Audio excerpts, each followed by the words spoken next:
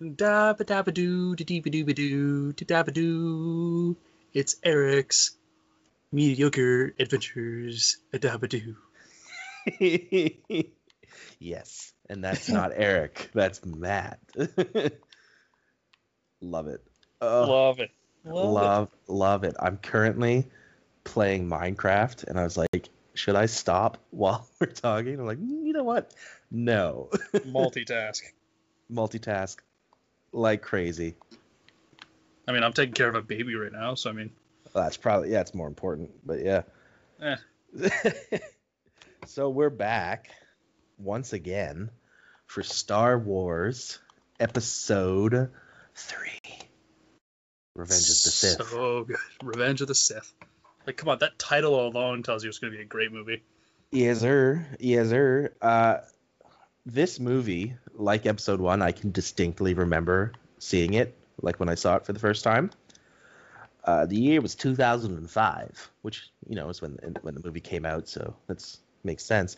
There was 1 year still to go in life before meeting my dear Matthew. Oh. And my friend Chris and I, you know Chris, good Chris, were dropped off. Chris P. We were dropped off at the mall by my mom's, and you know, we were, as you did when you were kids, you get dropped off in the mall and you just kind of do shenanigans for a bit. We did some shenanigans, and then we went to go see Star Wars. I think it was on like a Saturday, like the opening day, like the day after the opening day, so this is the Saturday. And I remember for both of us, we had like, at this point, we had no idea what to expect with the movie, other than kind of like, I knew that Anakin was going to end up in a volcano or a pit of lava, because George had spoiled that years ago, that was how it happened. I think it was like a literal volcano, though, if I remember correctly, when he originally had the plan, and then obviously it changed to like a volcano planet. But I knew that was going to happen, and at this point, I was still kind of in my baby stages of the Star Wars craze. Like, I had the games that I mentioned in the first episode we did. I'd read all the Padawan books, and I'd watched the original Clone Wars show, the one made by the Samurai Jack guy, which you sent me a clip of not too long ago, with Anakin being knighted. So I'd seen that. And it wasn't until around, I think, 2007 when I went full blownsies, when I started getting into like the extended universe and everything. But yeah, anyways, we went to the mall, we did some stupid kid stuff, and then we went into Star Wars for a wild time. And at the time, we both seemed to love it from start to finish. Like, from immediately we were hooked. The movie never like dropped us off at any point. And then we just talked about it on the entire car ride home, like theorizing things, even though there was nothing to theorize. We theorized things, and I'm sure my mom hated it. But yeah, I love this movie. It's one of my favorite Star Wars movies, if not my favorite. It's always in the top 3, and I say it anytime people ask. My top 3 is usually ever changing depending on like what I've watched recently or like what kind of mood I'm in. But Revenge of the Sith is always up there, usually at the 1 spot, and it just gets better, and it takes the top spot even more when I look at all the extended universe stuff and the Clone Wars and stuff. It only makes me love it more. I don't know, what was your initial experience with Revenge of the Sith? Ooh, well, I have a story. You're gonna judge me, I think, but we'll have to see. Anyway, I judge you all the time. It's not. Well, you're probably definitely gonna judge me on this one.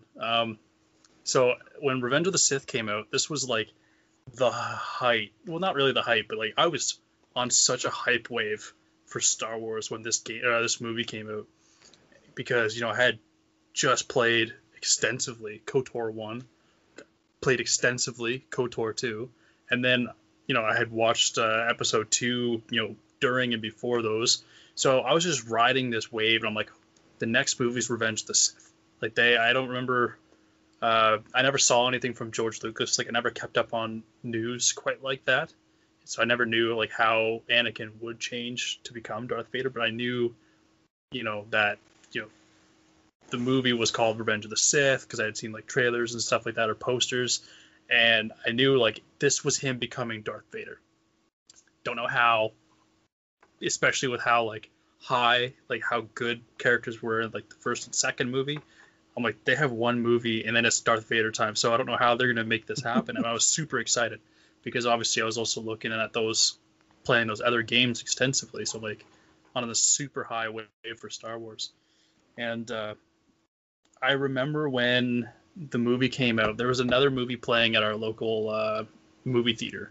I can't remember what it was, but it was a horror movie. And me and my brother and a buddy of mine, we had bought lightsabers that day in the mall, and we were in like the food court with our lightsabers. So we were like, just hanging out waiting for the movie. We probably had like 2 hours or whatever before the line kind of opened up. And randomly, these two girls actually came up and started talking to us, and I was flirting back and forth with them, and then I actually ended up kind of ditching my brother and my friend to go and hang out with these two girls for a bit. Anyway, I found out that they were going to the horror movie. I'm face palming right now. You can't see know, it. But... I imagine you are. They were going to the horror movie, and obviously we were going to Star Wars. So anyway, we get into the movie, and I probably stayed in the theater for Star Wars for probably 20 minutes or so.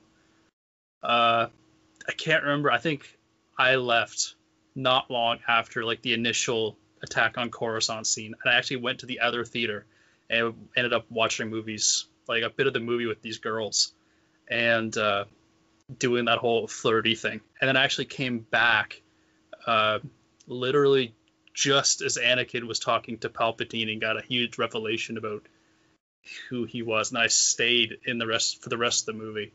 But I definitely missed a solid, I don't know how long that is, 40 minutes to an hour. Like, I missed a solid portion of Revenge of the Sith. And when I came back, it was just awesome. I loved every second of it. And I felt so bad about leaving when I did, that I had to go back the next day and watch the movie. But I had no complaints. And ended up getting a girlfriend out of it too, which was cool. Well, I'm disappointed in you, but also like good work, I guess. Yeah. Yeah, so this movie, as the other two prequel trilogy movies were written and directed by George Lucas. As we mentioned, it came out in 2005, and it was probably, I can't really speak to it, but I think it was probably the best received of all of the prequels at the time. It remained one of the higher rated Star Wars movies, like critically. I know that at least, even like to this day, it's still one of the higher rated Star Wars movies.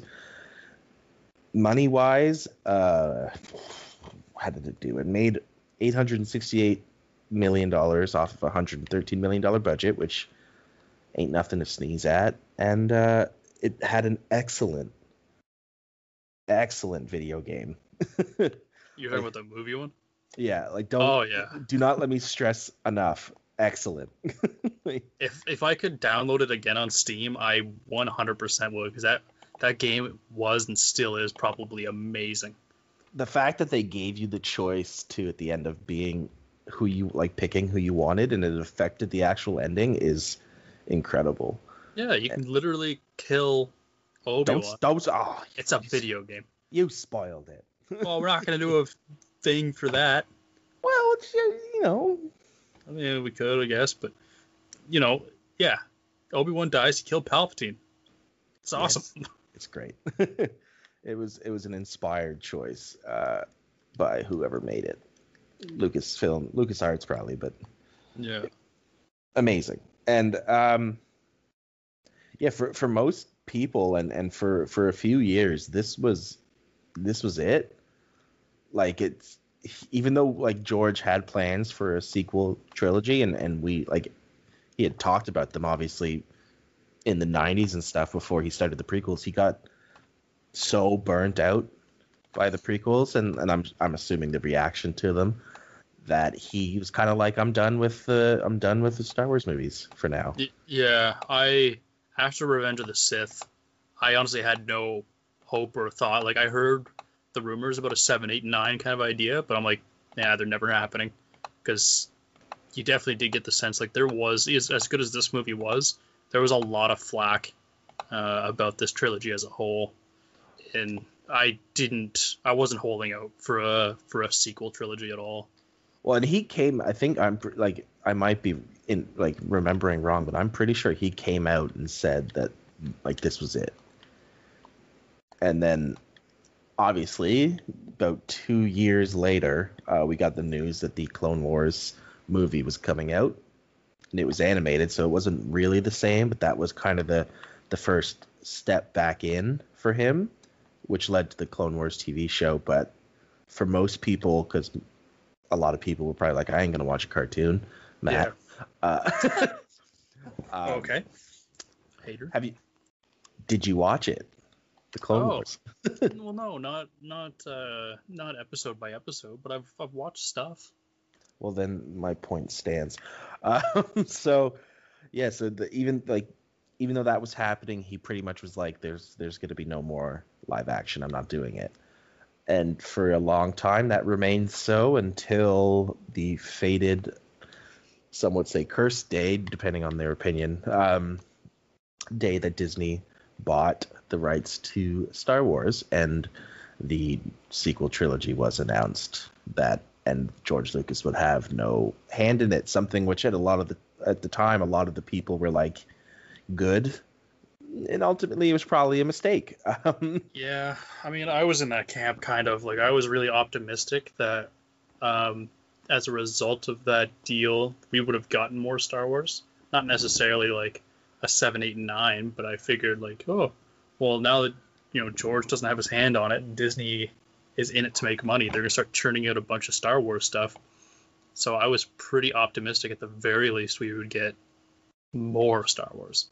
But I think the thing that most people like realize is that even though he might not have directed them or written like the dialogue well, that Star Wars written by someone who's not George Lucas, or without George Lucas like having a hand in it, is very it doesn't go as well. I think we can only really say that, though, is because of what actually ended up happening with the sequels. Like, when I first heard the news that J.J. Abrams was getting his hands on Star Wars, I was hyped. Like, I'm like, that's awesome. Oh, yeah, I have no, like, if they had gone, J.J., make a plan for the trilogy, like an entire plan, and we're going to stick to that, then I would have been like, okay, this probably would turn out well, or at least better than it did. Or say, like, you and George are going to write this together, or like you and George and like whoever's like involved, the Kasdans and anyone make a plan. Like, just write it together, have a plan, let like actual script writers go over the drafts, and then it probably would have been great. But that's not what happened, and sadness followed for some, frustration for others, and then just general anger from many. Yeah, that pretty much is it. But yeah, so back to this movie.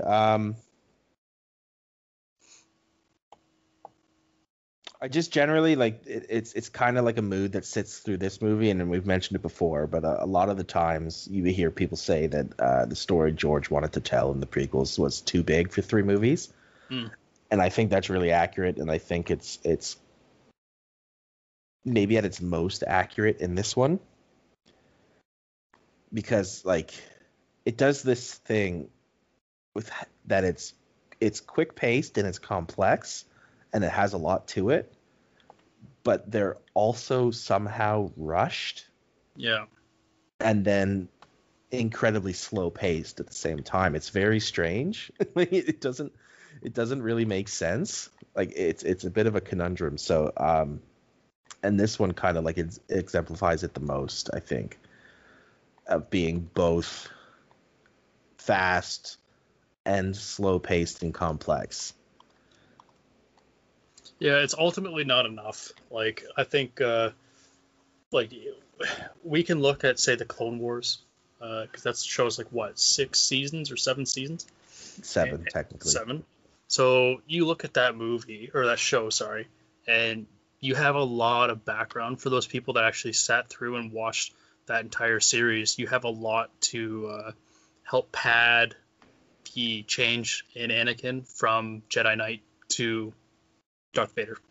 But for most people, and especially for everyone at the time when they watched this back in 2005, you didn't have that.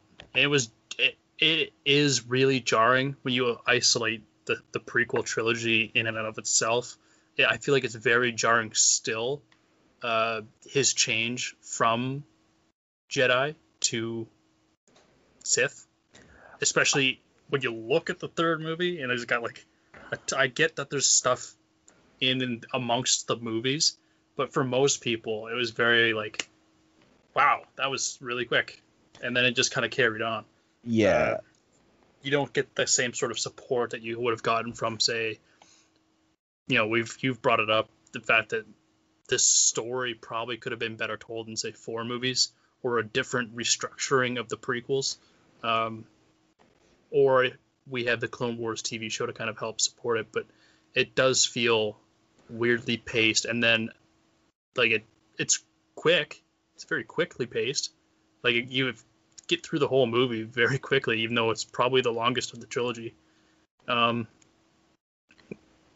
then you're like, huh, it's almost too quick in some places, and that's weird. Yeah, I don't really know how much I agree with that. Like I might be completely in the wrong, but I've always kind of been like a staunch supporter of the idea that that even though it is a little rushed, the movie, that the reasons are there for the turn and everything. Like it just, you need a little bit of context from just like a general understanding of the world to get it. Like, and I guess maybe this is from more of a hindsight perspective, or hindsight rather. Even without the Clone Wars, like I never really felt that it was that rushed. Like there's a part of it that's sudden, and I will discuss that more when we get there. But for the most part, I didn't really have that kind of same opinion as everyone else did. Like, especially like at the time, I guess I had read the shortly after the movie came out, I read the novelization, and the novelization does like such a better job of like, because you hear his thoughts, like you get to see, like, read his thoughts as everything's happening, and because of that, it generally makes a little bit more sense, because you have that context being painted for you rather than having to assume it. Yeah, I think like when you look at all that secondary content to kind of help give the movies more context, you definitely wouldn't feel as sudden. I'm not saying like there wasn't anything there to kind of sort of explain things, but some of the sudden shifts are pretty hard to kind of be like, they're sudden enough that it kind of leaves you, it kind of throws everything off, I find, because of how sudden it is. It's like, that's really weird, and I can't really get past it. It kind of sticks in my head. Like, I get it, but it's still weird. I'm sure I know what you're talking about, and when we get to it, like I kind of went into like a bit of a blurb explaining why I was okay with it, and hopefully, or not hopefully, but maybe it will help, maybe it won't. We'll see. Yeah, I just want to say, like, I think if you have secondary content to help give you more context with this movie, you'll probably appreciate and understand things a lot better than just a regular, like Jenna, for example. Yeah, like I think if I don't, like, I know it's not really spoilers because anyone who's watching this will see the movie. But I'd rather save it for when we get there, and I assume I know what you're talking about. And I feel like, at least me personally, I think there is enough in the scene itself. Like, it's supposed to be jarring, it's supposed to be sudden, but there's enough in the scene and in the movies to say why it happened. Yeah. And but yeah, we'll get to that. So let's actually start this page and get the movie going. This movie picks up 5 years after episode 2, I believe. It's 5 or 6 years. They're not super clear on how long the Clone Wars has been going on, but I believe it's about 5 or 6 years generally. And the war is not going well. Things suck, and then we learn that Shifty Palps has been kidnapped by Dooku, or Palpnapped, if you prefer. And obviously, right away, we hop into a space battle, a great, incredible space battle, one of the best of the series, between the clones and Obi-Wan and Anakin against the droid armies and the Separatists and stuff. And you could just tell by looking at him. He mentions in the crawl, but you can tell by looking at him that Anakin's not a Padawan anymore. He's got longer hair. His braid's gone. He has a neat new eye scar, which we know from Legends that he got from Asajj Ventress in a duel. I don't know how he got it in canon. It might still be from Asajj Ventress. I'm not sure. But the crawl also mentions that he is now a Jedi Knight, I believe, if I remember correctly. Yeah. Okay, perfect. And then he's now in possession of R2-D2. And I'm just, like, when I saw that, I'm like, you guys are not subtle. Like, you have this droid that is Padme's. and people don't go, huh. But anyways, Obi-Wan also has a nice haircut. He's got a goatee going on. He looks very nice. He's really chilled out a lot too, eh? Hey, well, that's what I was like. I kind of harked on it quite a bit in the second episode, the Attack of the Clones one. That, like, as soon as he wasn't the responsible as being the master and the father anymore, he chilled out. Anakin became his friend. Like, he really wasn't fit for that position, and it shows. And this it shows in how he behaves now, where he's just so much calmer and I think generally in a better mood. I think what it really is that he's always been fighting and trying to get that Jedi Master position. So he was playing the goody-goody, and then finally he's just like, I got the role. I got what I want. Now he's actually all chilled out because he's got the job. They can't get rid of him now. Well, that's not quite how being made a master works, but sure. Let's go with that, I guess. No, yours is probably a little bit more factual. But yeah, so the opening scene does a really good job of showing how close. Yes, Brindley, I know we love Star Wars. Yeah, she's fussing a little bit. I know we love Star Wars, Brindley. It's okay. Trying not to freak out around a podcast, baby girl. That's okay. No, we love Star Wars. We're yeah, I know.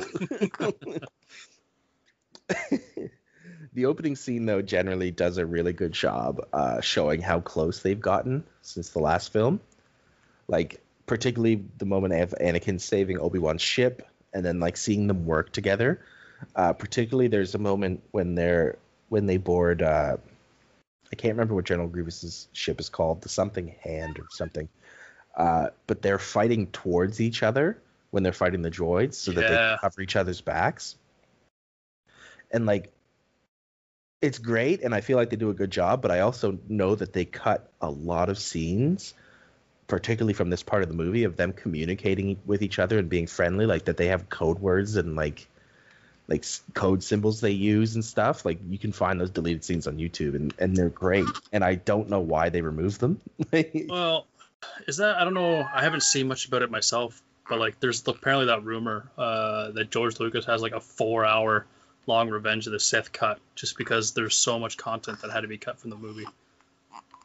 Oh, I believe it. So there, it was after the Snyder cut Justice League stuff came out that I started seeing a lot more of this George Lucas Revenge of the Sith cut, which would be awesome if I would watch a 4-hour long movie of this, especially for that beginning sequence, like you mentioned, deleted scenes I saw of those two. That's one thing I do wish I saw more of, is the Anakin and Obi-Wan relationship that you get in this movie. I would have liked to have seen a lot more of that. Oh, me too. Like I said, I think they did a good job with it. Yeah. But there should have been more. I particularly like the scene where It's in the same ship. It's like they go separate ways, and they're in the elevator. Friendly shush. They're in the elevator thing, and Obi-Wan's in there talking to R2-D2, and then Anakin jumps back in the roof and like kind of surprises him. Oh, Brinley. Brinley, it's story time. She does this every time I say any story to like Jenna or whatever. She starts getting all fussy. Well, she wants to talk too. Well, she can't form words, man. Your people aren't gonna like Star Wars if they keep hearing a baby the whole time.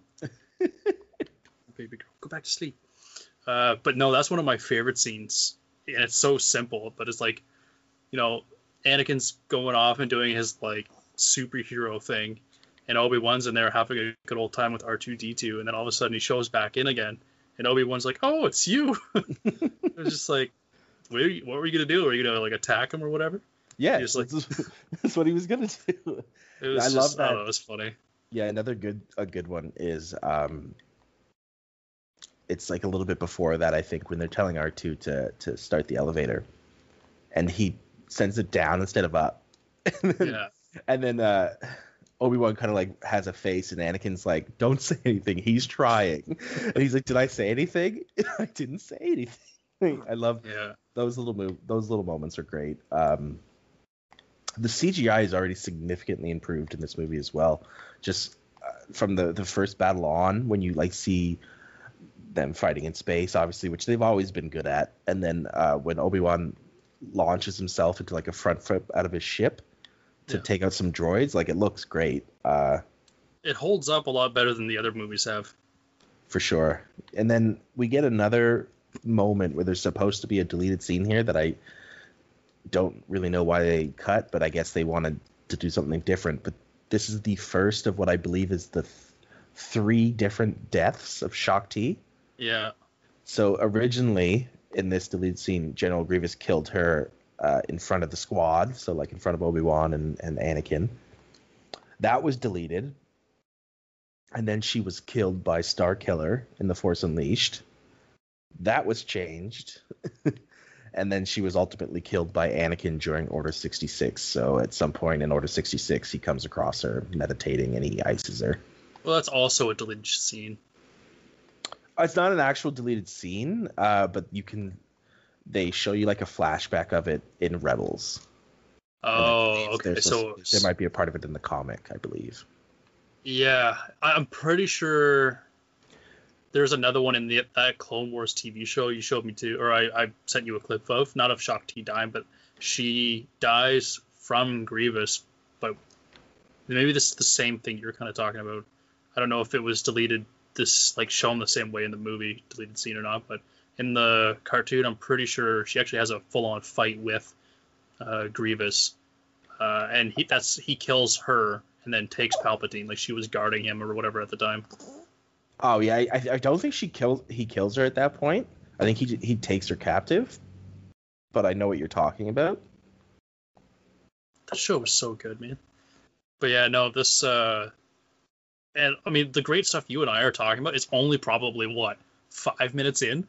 Yeah, like about 5-10 minutes in. Yeah. It's quick, man. And it's already like you get the best Star Wars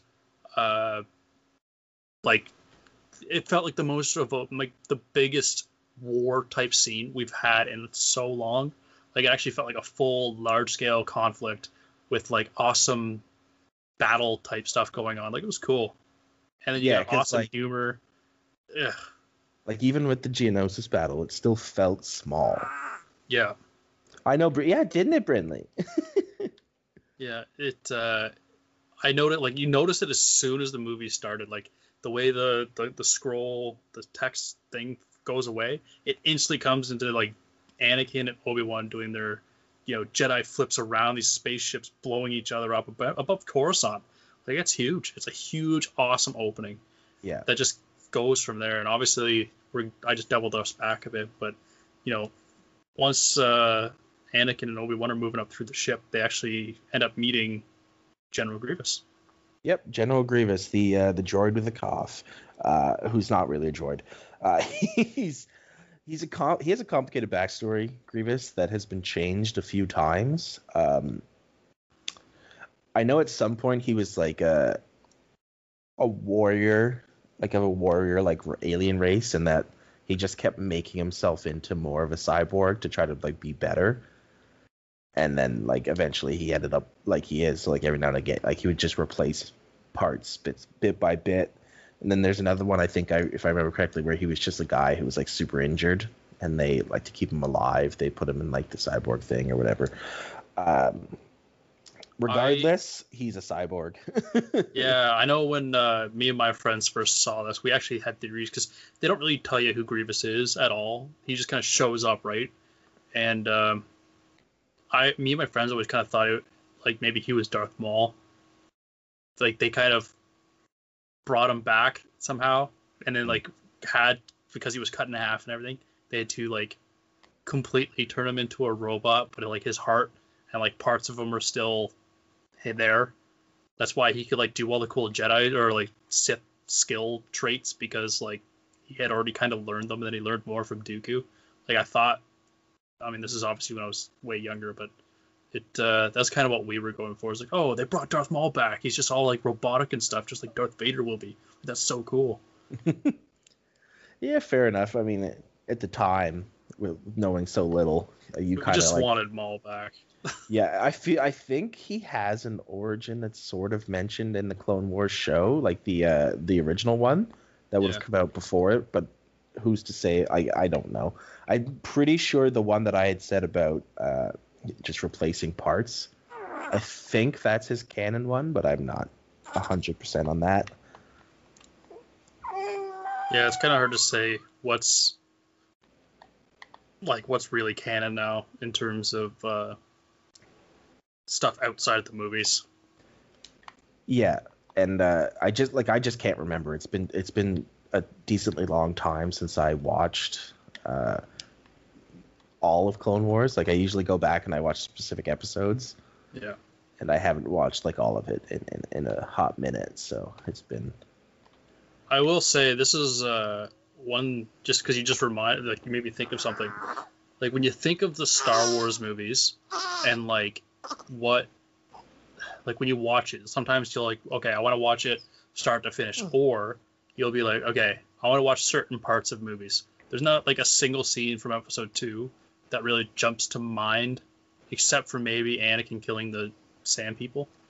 But like, there's only a couple scenes from like the first and second movie that I can like, I want to go back and fast forward to that. This movie has like everything. I would watch the whole movie. There's not like one particular scene that I'm like, yeah, I want to watch that, because I'll watch like one thing. I'm like, I want to go back maybe 10 more minutes and watch this. I'm like, oh yeah, maybe go back another 10 minutes for that. I don't do that, but I like the sound of it. I wouldn't say I do it a whole lot myself. I just kind of YouTube clips. But if I were to go and fast forward to stuff, it would be a lot more on this movie than any of the other ones. Yeah, for sure. So we as you mentioned, we meet Dooku, or not Dooku, we meet Grievous, who's just there kind of chilling, and we get to see more of Anakin's growth when they walk into the trap that they were prepared to spring to get Palpatine, and they're like, yo, what's up Dooku, as he pops up, and instead of rushing in again like he did in the second one, he's like, yeah, we'll take him together, and we get a really good lightsaber duel in which Obi-Wan kind of gets punked out really easily twice. Yeah. And Anakin does all of the work. So even though we see kind of Anakin's growth as to being like more responsible, we also see that he's still angry, and that Palpatine still has his claws into Anakin pretty deep, as he pushes Anakin into killing the armless Dooku. And we get my most quoted line of the movie. Do it.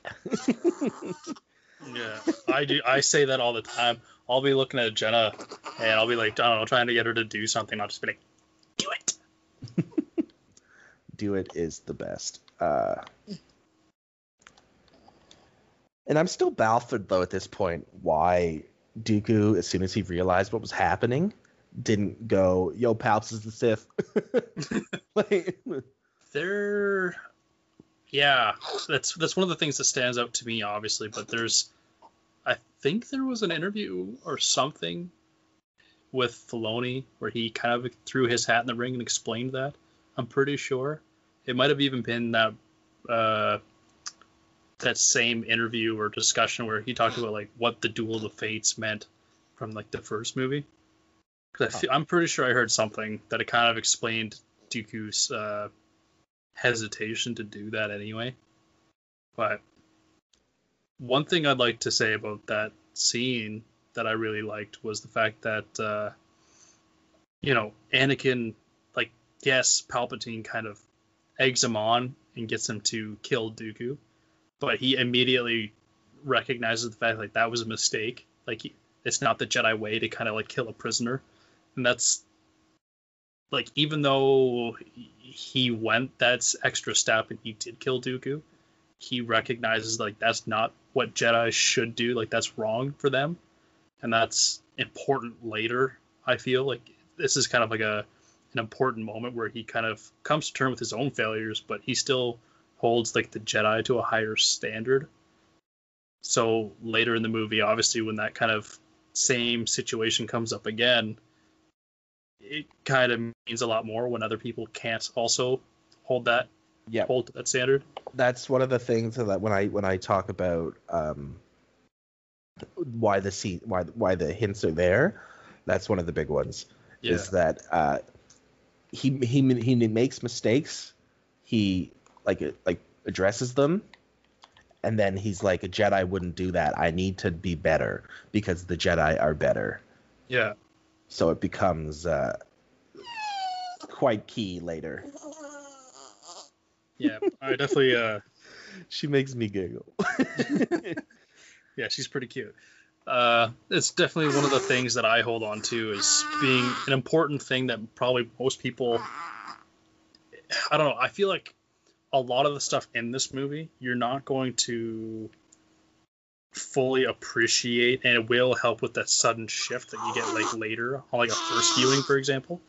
It won't be as bad if you watch this movie like, I don't know, a dozen times like I have, and you kind of go back through and you're like, oh, okay, this is that, and this could be that. I'm like, oh, okay, cool. But yeah, so Anakin kills Dooku, and that, I think they kind of like other characters make that sound more substantial. The actual act of killing Dooku later is like an all of a sudden a changing point for Anakin, but like from this point onward, he rescues Palpatine and they're like, okay, let's get out of here, time to go. And at this point, Anakin, I loved this was such a cool thing, but like Anakin runs over to Obi-Wan, who's unconscious, is just like, okay, I'm gonna get him out of here. And Palpatine's like, no, just leave him, like we don't have time, we can't help him. And he's like, his fate will be the same as ours. I'm like, yes, that's so awesome, because like those three guys, like, yeah, Anakin gets taken out in obviously episode 6, Palpatine's gone, Obi-Wan dies, like their stories are still so intertwined from like for the next few movies that it's, I don't know, it's just really awesome just to hear Anakin say that, like his fate's the same as ours. Like for people that obviously will see the other movies, it seems more substantial, but it was cool. Well, and it's cool in another regards too, because Anakin is constantly having these little battles with himself in this movie between what he thinks he should do and essentially what Palpatine tells him to do. Dooku was the first. So like killing Dooku was the first, and he lost that one. And then leaving or taking Obi-Wan with him when escaping was the second. And then he won that one. So he leaves the intro 1-1, I guess. Yeah. But yeah, so he decides to take Obi-Wan with him because obviously he would. Like, there's no reason why he wouldn't. Palpatine had to shoot his shot, I guess. And we get sassy Anakin meeting General Grievous, and then they tussle a bit. It's really funny to me that because of this one line, like back and forth they have here, Dave Filoni and the Clone Wars crew had to be very careful and make sure that Anakin and Grievous never met. Yeah. So in 7 seasons of the show, they had to be like eagle-eyed that like it could come close, but they could never meet. Yeah, And I think I that's thought that was hilarious. It is very funny. But yeah, so we essentially just escape after a nice happy landing. Yes, Brene, happy Yeah. landing.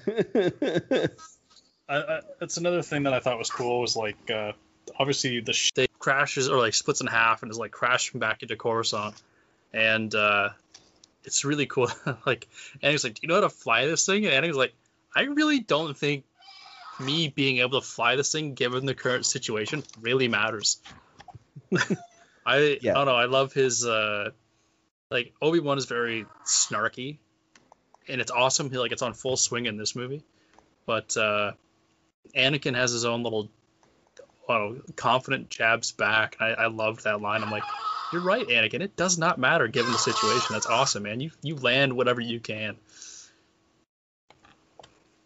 Anyway, yeah, they land peacefully, which is surprising. And Anakin goes to see his baby mama, rocking her sweet cinnamon buns. And we learn here, I guess, because I kind of spoiled it. I messed up there, but we learn that she's Pregunte. I love Hayden's acting here as he cycles like through a bunch of emotions before settling on happiness. Like it's very good. But once again, they aren't very subtle. They are kissing and having this conversation literally feet away from Palpatine, a bunch of senators, and Mace Windu. Yeah, he doesn't wait. Like, I'm just saying, like, Yoda could sense Anakin's misery from, like, systems away when he did stuff in the second movie. I'm sure Palpatine, well, I know Palpatine definitely would, but, like, Mace Windu, Yoda, or something would probably sense, wow, Skywalker's, like, super happy for some reason. Like, he's never been so happy before. Well, he's probably better at hiding it now. Something tells me that's not true. I would assume it is. I think he's probably learned because he's probably learned to have to hide it. Like he probably has to hide his presence when he goes to like to their apartment at night and stuff. And he's there a lot. Yeah, he's there. Of course he is. They're not subtle. He's there so often. But yeah, you're right. Like they're doing a very bad job. But like Hayden did do an awesome job. I noticed that the last time. I'm like, wow, you see like 3 different emotions on the guy. He's scared. He's like happy. Then he's kind of scared again. Then he's something else. And then all of a sudden, yeah, he settles on happy. I'm like, you go, man. You worked through that whole stressed out moment. Good for you. Yeah, no, I love that. Just that little bit. I'm not going to sugarcoat it. The hairbrushing balcony scene is incredibly painful. It was really poorly written. I wonder why no one was like, George, let's not include this, or maybe let's take a second pass at this. Like even like it feels not well acted too. Maybe because it is so poorly written, but it's just not good, and I don't think it should be there. Like I know it's purpose. I know it's there to show that love is blind to Anakin. Like she says as much. Like she's very overt. She's like, love has blinded you. But there's better ways to express that, I think, than what they did with the terrible dialogue. So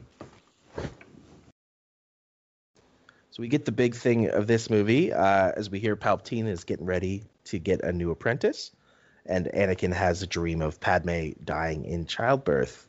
And we know from the last movie and his promise that what happened to his mother would never happen again, which he says as much in this movie as well, that he's not going to let Padme die. Like he's not going to let this happen. And I like that they make that clear very quickly and from the beginning.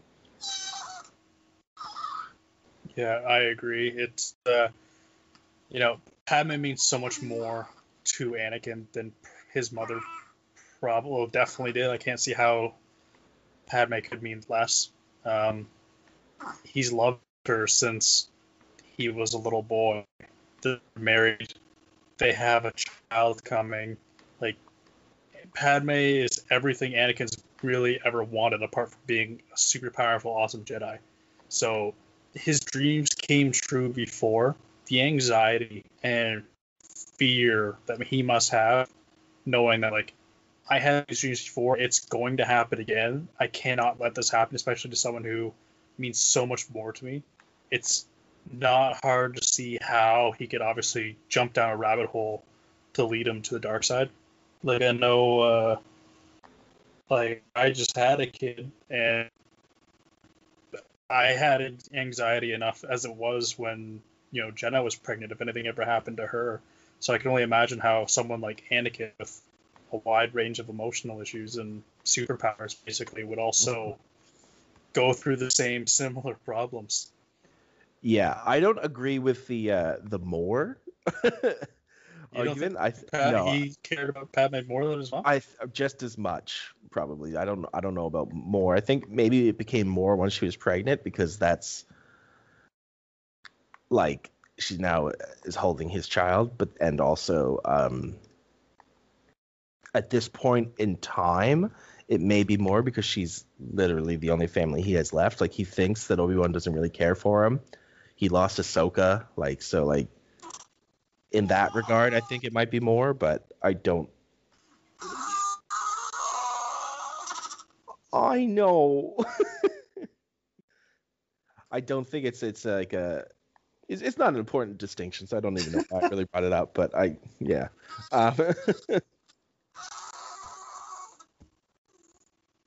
Oh, sweetheart.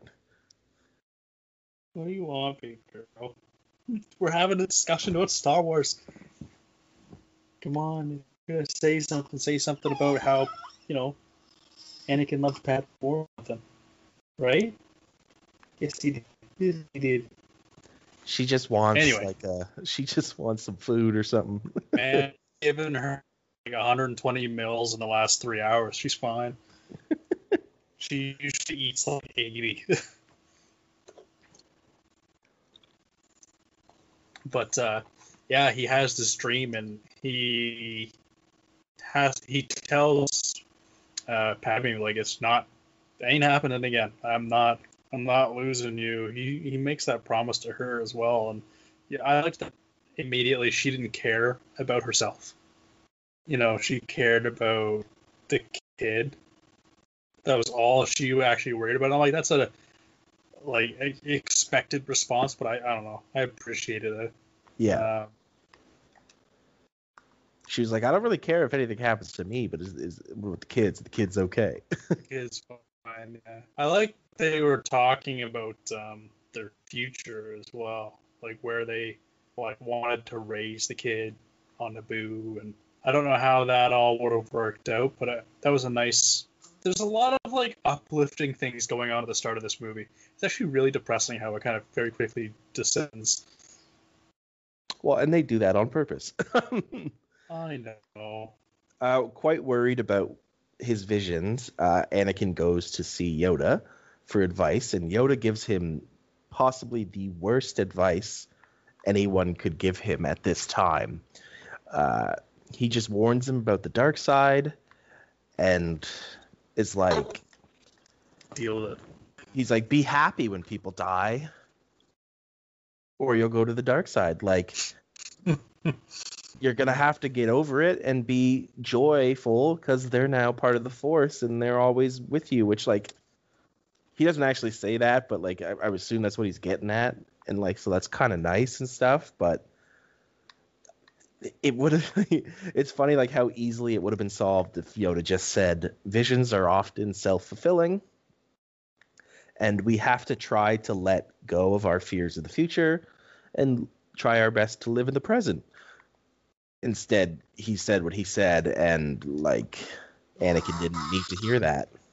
No, you can see it on, on Hayden's face. That scene is really captivating, and because like Hayden's face is for whatever reason they're in a really dark room, and his face is like shrouded by like by darkness the whole time, but except a tiny little bit of his face is actually like shown with like the light.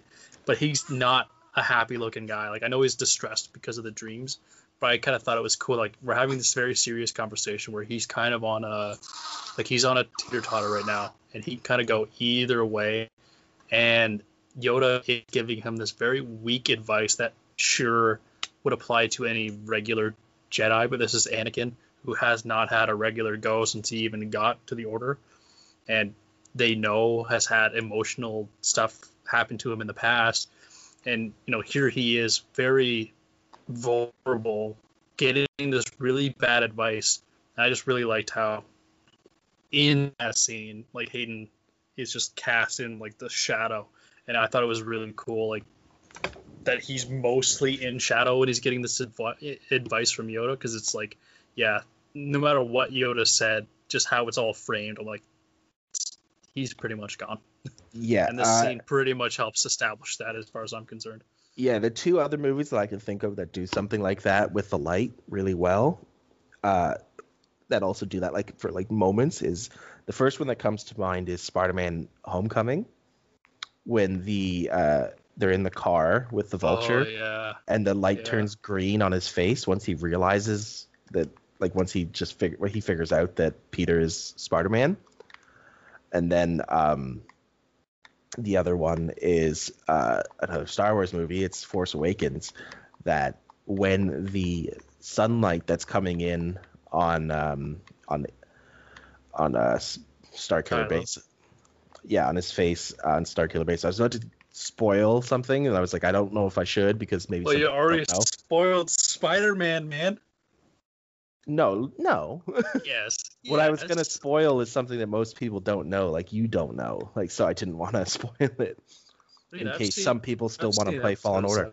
It has nothing to do with Episode 7. Oh, Fallen Order is different then.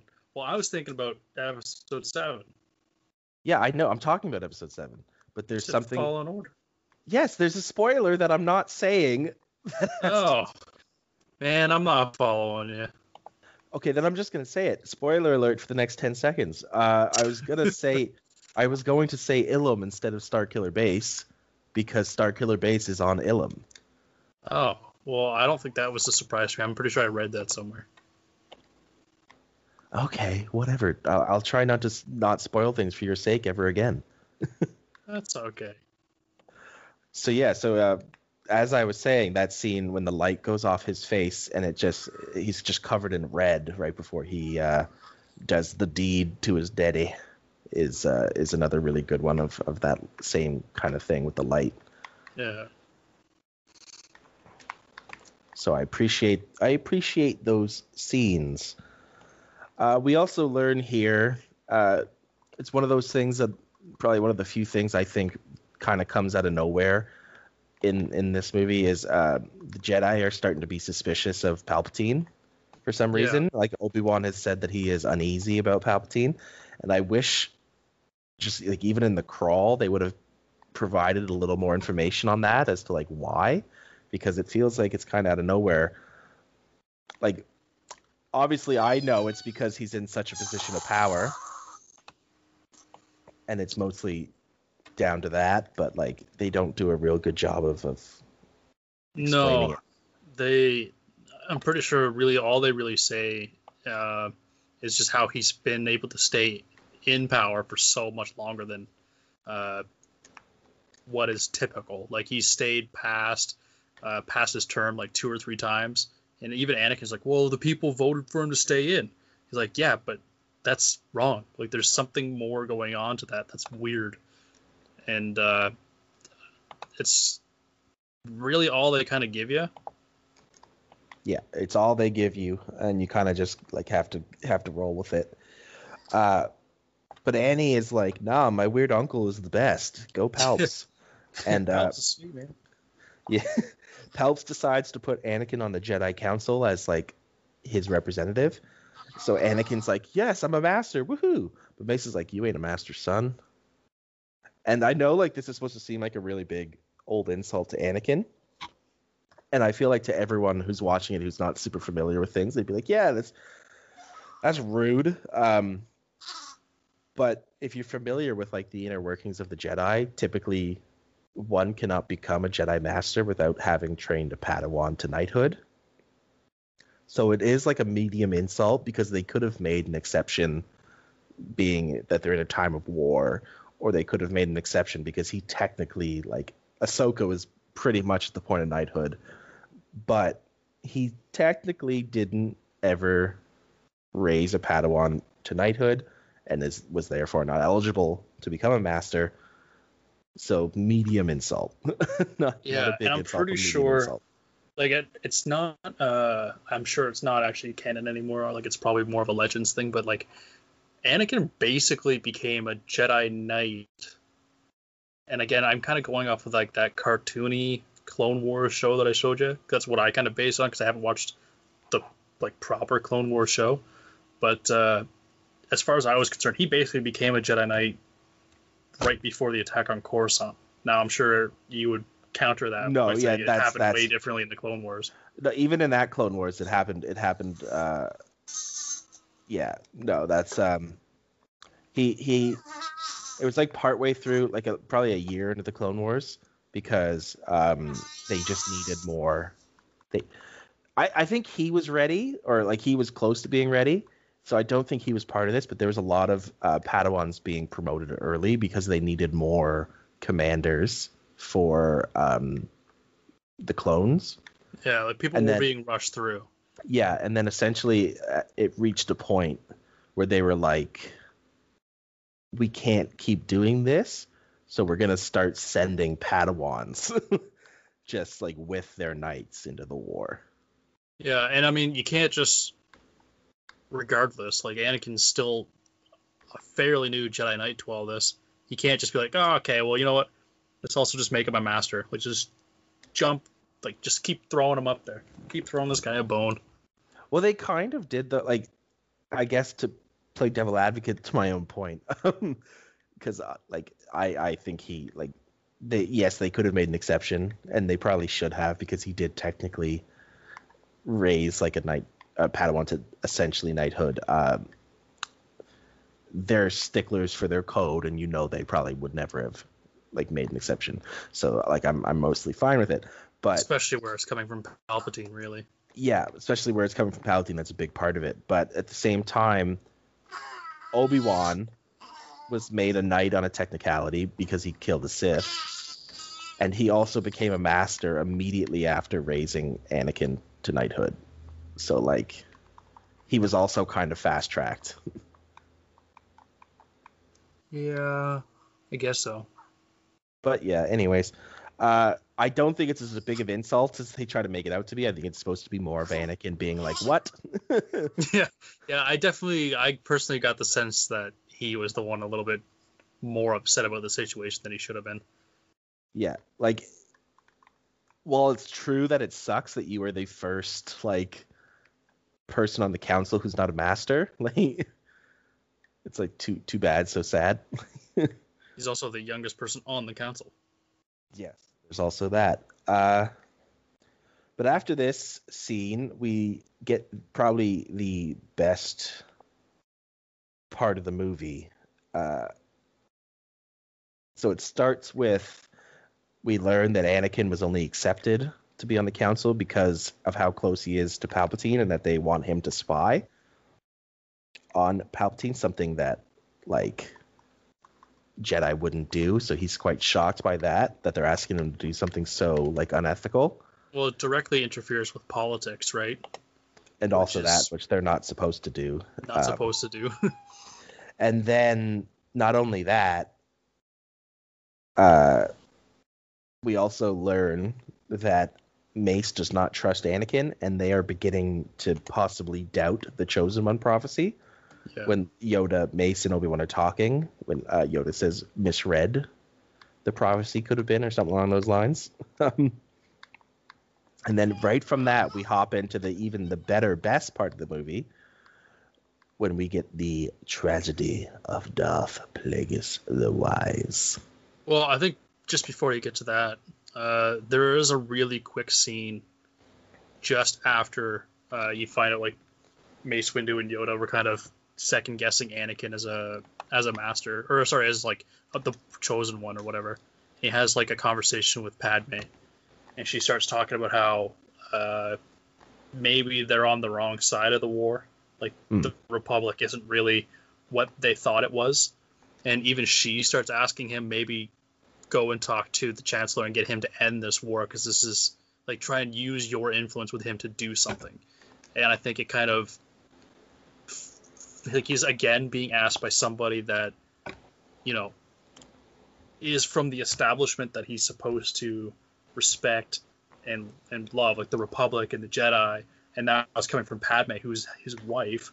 Like, hey, do something that you don't really like, you know, is kind of wrong, like it's against what you believe in for this reason. And especially where everything's pointing towards Palpatine, like the Jedi are saying, hey, watch Palpatine, he's being tricksy. And then like Padme's like, go talk to Palpatine, we need him to do this. And he kind of comes unglued a little bit on her. Yeah, because it's another instant of someone he trusts and someone he holds to a certain standard telling him to do something that is against that standard. And it's another thing like in the book, like another check mark on the list towards his like eventual decision. And it's important because it's coming from Padme too, right? Like he holds her in such a high regard that, you know, for it to come from her is just another frustrating thing. Straight up. But yeah, now we get to Plagueis. Yes, now we get to the tragedy of Darth Plagueis the Wise while we're at a super like weird trippy play. And if Palpatine's hooks were in deep before, like those hooks are now drawn blood. Like it's pretty much set in stone at this point that he has Anakin. Like he's got him. Yeah.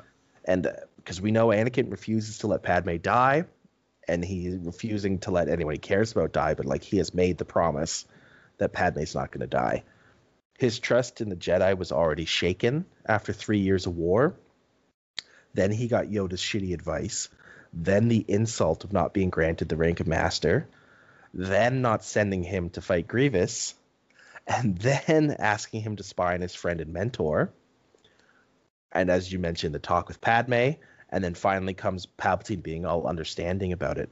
Being like, they asked you to spy on me. That sucks. I get it, but that sucks. I ain't mad at you, sweetie. Oh, and also this Sith and his apprentice know how to stop people from dying with the Force, by the way.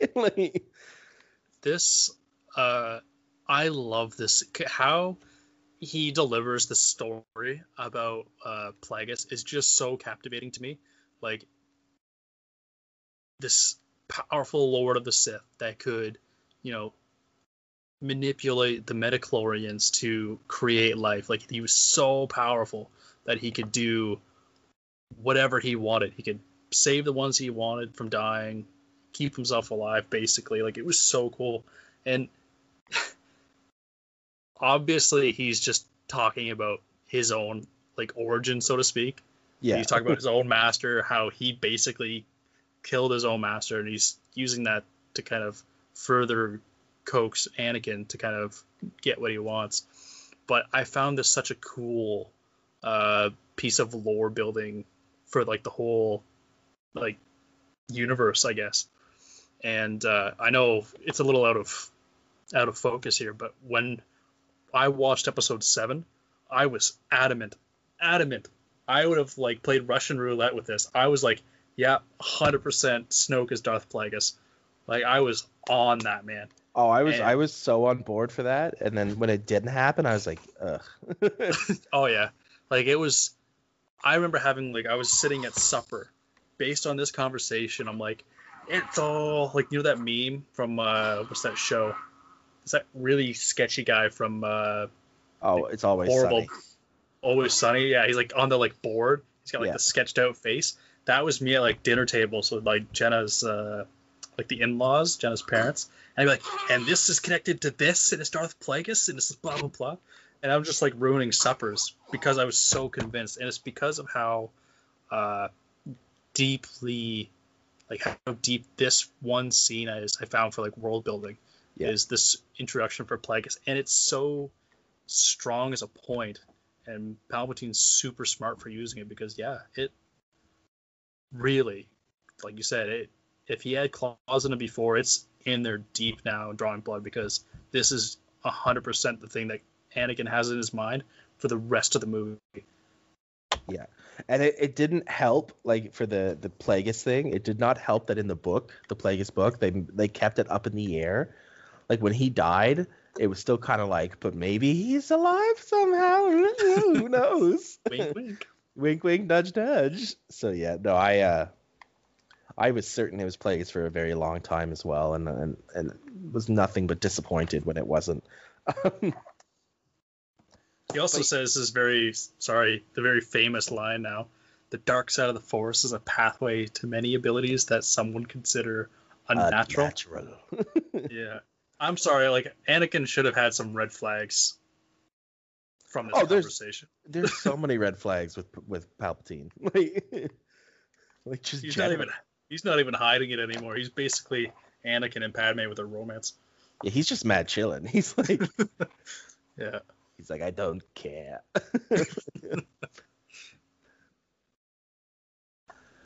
But yeah, so Obi-Wan goes off on his own. We get a nice scene of them saying goodbye to each other, which means a lot more like later, because once stuff starts to go down, because this is kind of their last goodbye. When Obi-Wan goes off on his own to Utapau to find General Grievous, where we get the muchly memed hello there. And there's a fight scene. I don't really have much to say about it. Obi-Wan shoots him to death with a gun after narrowly escaping the helicopter blades of death. It's fine, I think. Like, it's okay. Not a whole lot to it. No, like, when I watched that whole Utapau sequence, I'm like, this is cool. Like, Grievous is just it's one of the faults from this trilogy, is that none of their villains, like, really amounted to anything, you know? Like, none of them had any kind of staying power past one movie. And heck, if you think about it, Grievous lasted an hour. Like, he died within an hour-ish of the movie. Yeah. Like, Dooku is probably about the same runtime from when he showed up in episode 2 to when he died in episode 3. And Maul had, like, 4 scenes.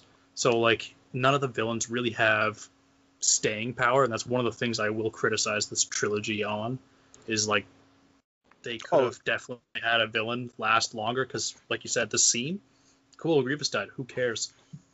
Well, they have all the staying power in the world. The problem is that George doesn't let them stay. Well, yeah, that's kind of, same mold. Like the characters obviously have staying power, because, like, Clone Wars has showed us that, like, people care. Yeah. But in terms of, like, the movie, right? Like, within its own context, they're just not present in the movie. Yeah. And that's a problem. They don't have any presence really in the movie to last, because they're killed. Yeah. And it's only when you look at the stories, like the books and the Clone Wars TV show, that you get any of that other, character building. And, like, Darth Maul especially, he's even technically in another movie. He is, yes. Unfortunately, that's it. Yeah, it really confuses me too why they would send only one Jedi to get Grievous. He's a master. Still, even in, like, just in the scenario, like, the context of this movie alone, it's weird, because this is a guy that has already gotten away from them once when there was 2 of them. They obviously, like, I know from, like, a wider context point that the Jedi are kind of stretched out, and they kind of even talk about it in the meeting, like when Yoda goes to Kashyyyk. But there were other people on the council there that could have gone with them. There's other knights they should have probably sent. And then even from a wider context, Obi-Wan has fought Grievous multiple times and failed to capture him. Failed, but he hasn't died. But this is supposed to be your final like attempt to get Grievous. Yeah. Why are you sending one person? Yeah, take Mace with you or something. It's foolish. Like, they should have, like, sent a smart person would have sent Obi-Wan and Anakin at least. Like, Well, I they don't. are your all-star team. Like, you're right. Like, it makes more sense, especially where he is apparently the linchpin to ending the war. You don't want to hedge your bets on Obi-Wan Well, dying, and that's then that's it. Like, this is, or him escaping and this going on longer. Like, this is your final. Like, you're planning this to be your final assault to capture this guy. Like, you feel like you have him cornered, and you send one person. It's a weird decision, I think, but so yeah, he obviously at the end of it he kills Grievous, and then there's some stuff that happens kind of in and amongst this, like that's kind of the Obi-Wan story of things. Doubling back to Anakin just after Obi-Wan left, you get a scene where he has like another vision, and it's actually Obi-Wan helping Padme in childbirth, yeah, which to Anakin would clearly raise some red flags. She's like, they don't know about this. Like, they don't know about her, I don't think, being pregnant. yeah, It's weird. I don't know. Like, is she pregnant? And they're like, oh, it's some random guy or what? But Anakin has this vision, and he's obviously going to talk to Padme. He's like, Obi-Wan's been here. And she's like, yeah, he came by this morning. He's worried about you. And then he starts asking all these questions. Like, he's like prodding into her, which I felt this is the start of some weird behavior from Anakin that kind of started with episode 2. Like, I can kind of, it's kind of almost rehashing a bit of episode 2, sorry, where he'll be really cool with Obi-Wan, and then very quickly afterwards he's kind of like against him in a way. So like, I know before in this movie he's like, right away at the start they're buddy, they're having a great time, and then he's a little upset, I know, about the whole like spy on Palpatine thing, but they just parted ways, you know. They literally just parted ways. He said, go, I wish I was going with you, like, good luck, all that stuff. And now he's instantly grilling Padme about, like, well, yeah, because this is his biggest secret that could, yeah, like, it could destroy his life, like, if they found out. Like, obviously, eventually, he probably have to tell them, but, like, I'm sure that's not on his mind right now. So, like, this is his biggest secret. When Padme is dying, he's not there, but Obi-Wan's there, like, and he's already stressed. He's already dealing with a lot. Like, I don't think it's out, like, super out of character for this to be happening at this point. I don't know. It feels a little odd to me, but I get what you mean. Like, you're right. But at the same time, how can you be like, this is our greatest secret, man? You've been hyping on her for 2 movies now. But it's still like, it's so. because it's still his greatest secret. Ah, Like, if people found out, as far as he knows, he would be kicked out of the Jedi Order. She would probably be removed from the Senate for a conflict of interest. Like, there's a lot to it, like why they're keeping it a secret. I get that, I guess, but it's just, I don't appreciate how sudden some of his wording is in regards to people that he's in one scene propping up and being like, I miss you, I love you, man, good luck. And then he's just like, I don't trust him. I don't trust any of them. I want to be more. But I mean, at the very least, from that scene, you're getting the fact that he's again promising Padme, like, I'm not going to let anything happen to you. Like, it's another vision where he's seeing something like her dying, and he's like, I am not letting anything happen to you. When you have to remember too that as much as he likes and cares for Obi-Wan, he knows that Obi-Wan is like the quintessential Jedi. Yeah. So when it comes to some things, as much as he may love Obi-Wan and care for him, like, he knows some things can't, like, Obi-Wan just won't be able to deal with or handle, or at least he thinks. Like, I'm sure if he actually did tell Obi-Wan, Obi-Wan would have been fine with it, as the Clone Wars suggests that Obi-Wan was kind of aware the whole time, like, because obviously they're not subtle. Doesn't in the Clone Wars, doesn't Obi-Wan have like a Mandalorian girlfriend? Is Anakin aware of her or something?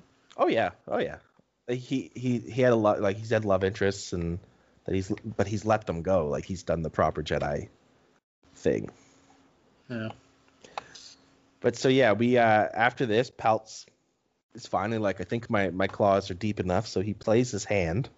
and he reveals himself to Anakin, which sounds super dirty in retrospect. Dark even. Got him. Nailed it. Anakin is like, what the heck? I'm gonna go tell Sam. And then he tells Mace Windu, and Mace Windu's like, good work, kid. Stay here, and we're gonna go arrest him. And when we arrest him, you'll probably be a Jedi Master.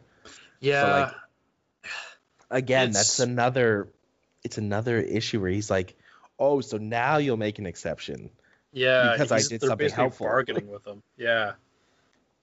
And So, I mean, doesn't help when Mace Windu literally says, like, if what you said is true, then you've earned my trust. It's like, oh, okay, you haven't trusted me this whole time. Like, I get that you and I are like at odds, but it just proves my point. Like, I have felt for the longest time alienated by you, especially Mace Windu, but other people, and you just proved it. Like, you have not trusted. Yeah, we're gonna ignore my 15 years of service to the Jedi Order. Okay, cool, thanks. Yeah, all the great things that I have done. Sure, thanks, man. Good talk.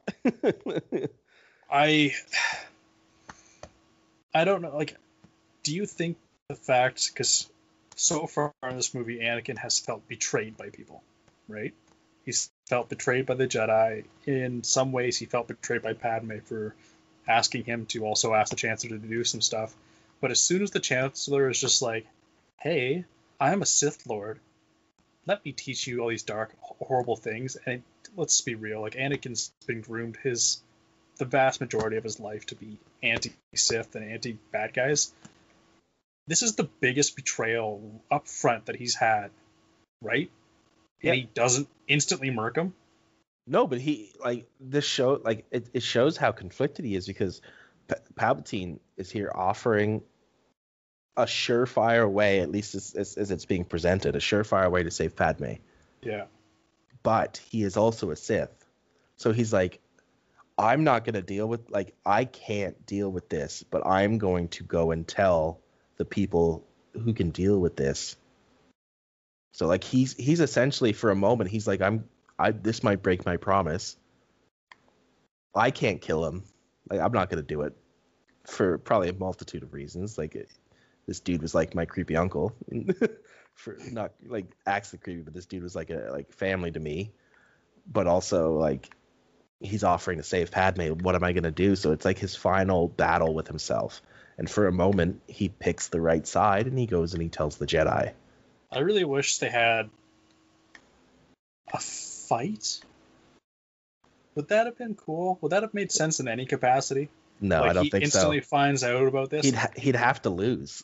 Like, well, unless he almost, like, maybe he does lose, but, you know, Palpatine, you know, says, I'm not going to hurt you. Like, you're my friend. Like, you know what I mean? Like, and he proves to, like, because Anakin thinks he's top shit, right? But this old man defeats him and spares his life. It's just like, yeah, I am strong. I can show you. Instead of just, like, you know, telling him I can do it.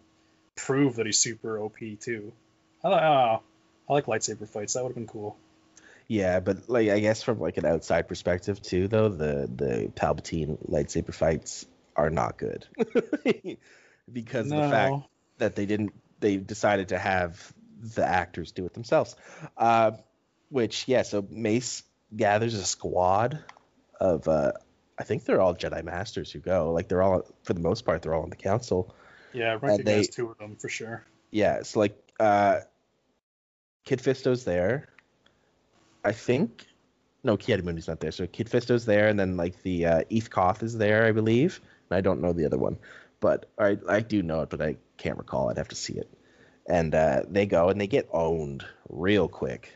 they get hella bopped, and Mace starts fighting them, and then we have the old man lightsaber off, and Palps is, like, about to get murked by Mace and Anakin. Yeah. Who I was just about to stop you there for a sec. Before Anakin gets there, I just want to touch on that really awesome scene where, like, yeah, Mace is going to go and confront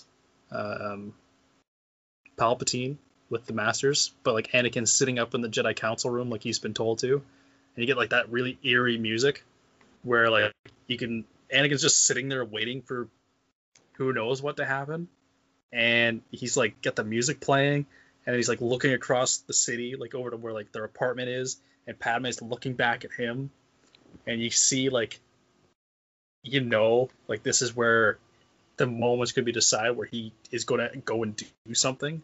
He doesn't know what yet, but he's going to go. And and he's crying because it's like he said he knows he's going to do something and he doesn't know what. So he's going to break his promise or he's going to do something not good. So he's crying, and then it's pivotal, man. Like that's a really cool scene, and the music just makes it like this is one of those things where it's super subtle, that you definitely don't get in the sequel trilogies. There's more shown in that one scene, in my opinion, than a lot of the movies have shown so far. Yeah, for sure. So he makes his split. He shows up, and he just happens to come at the worst time when Mace Windu has Palpatine down and pretty much out. And then the thing happens, and he says, we have to kill him. He's too dangerous to be kept alive. A direct requote from Palpatine when he was telling Anakin to kill Dooku.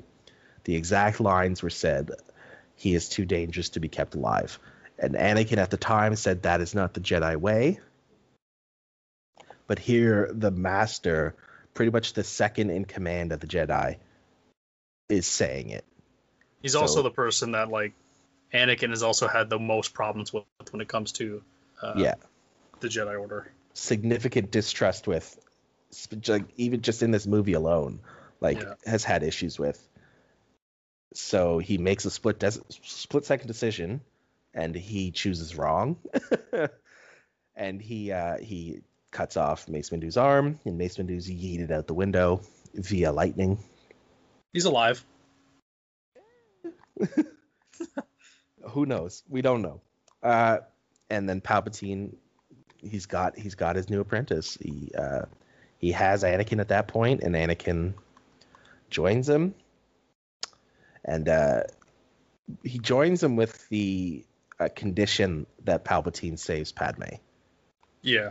As long as you save Padme's life, he says, I will join. And which is important for like a significant, like for a certain line choice they use later in the movie. But he joins him. He gets christened Darth Vader. Oh yes, Darth Vader. I know. He gets christened Darth Vader, and essentially Order 66 begins. Anakin is sent to the temple to kill the Jedi, and this is where he goes to kill some younglings, and this is a pretty big point of contention amongst people, and we're finally at the point where I have prepared my argument in defense. Yeah, for me, weirdly enough, like even still, even after I get it, like don't get me wrong, I get it. For me, the whole like sudden shift thing happened immediately after killing Mace Windu. Like I get it, he's just like he realized he's fucked up. Like he says it himself, but like Hayden does this like look change, like he's panicking and he feels defeated. He's like, "Help me save Padme's life," but he like Palpatine starts talking about how like only one person has had this power before, but if we work together, we can kind of figure it out. And Hayden's got this like complete character change on his face where he's pledging himself to Palpatine, and it was just like that sudden shift. As much as I understand it, it felt weird for me still, and I don't know if that makes sense. I don't think I know what you're talking about. I don't think his face changes during that scene. At that point, he stays mostly in like a state of shock. To my memory, and he just listens, and it isn't until like you see him walking on the steps of the temple that you see his face is kind of set in like a determined.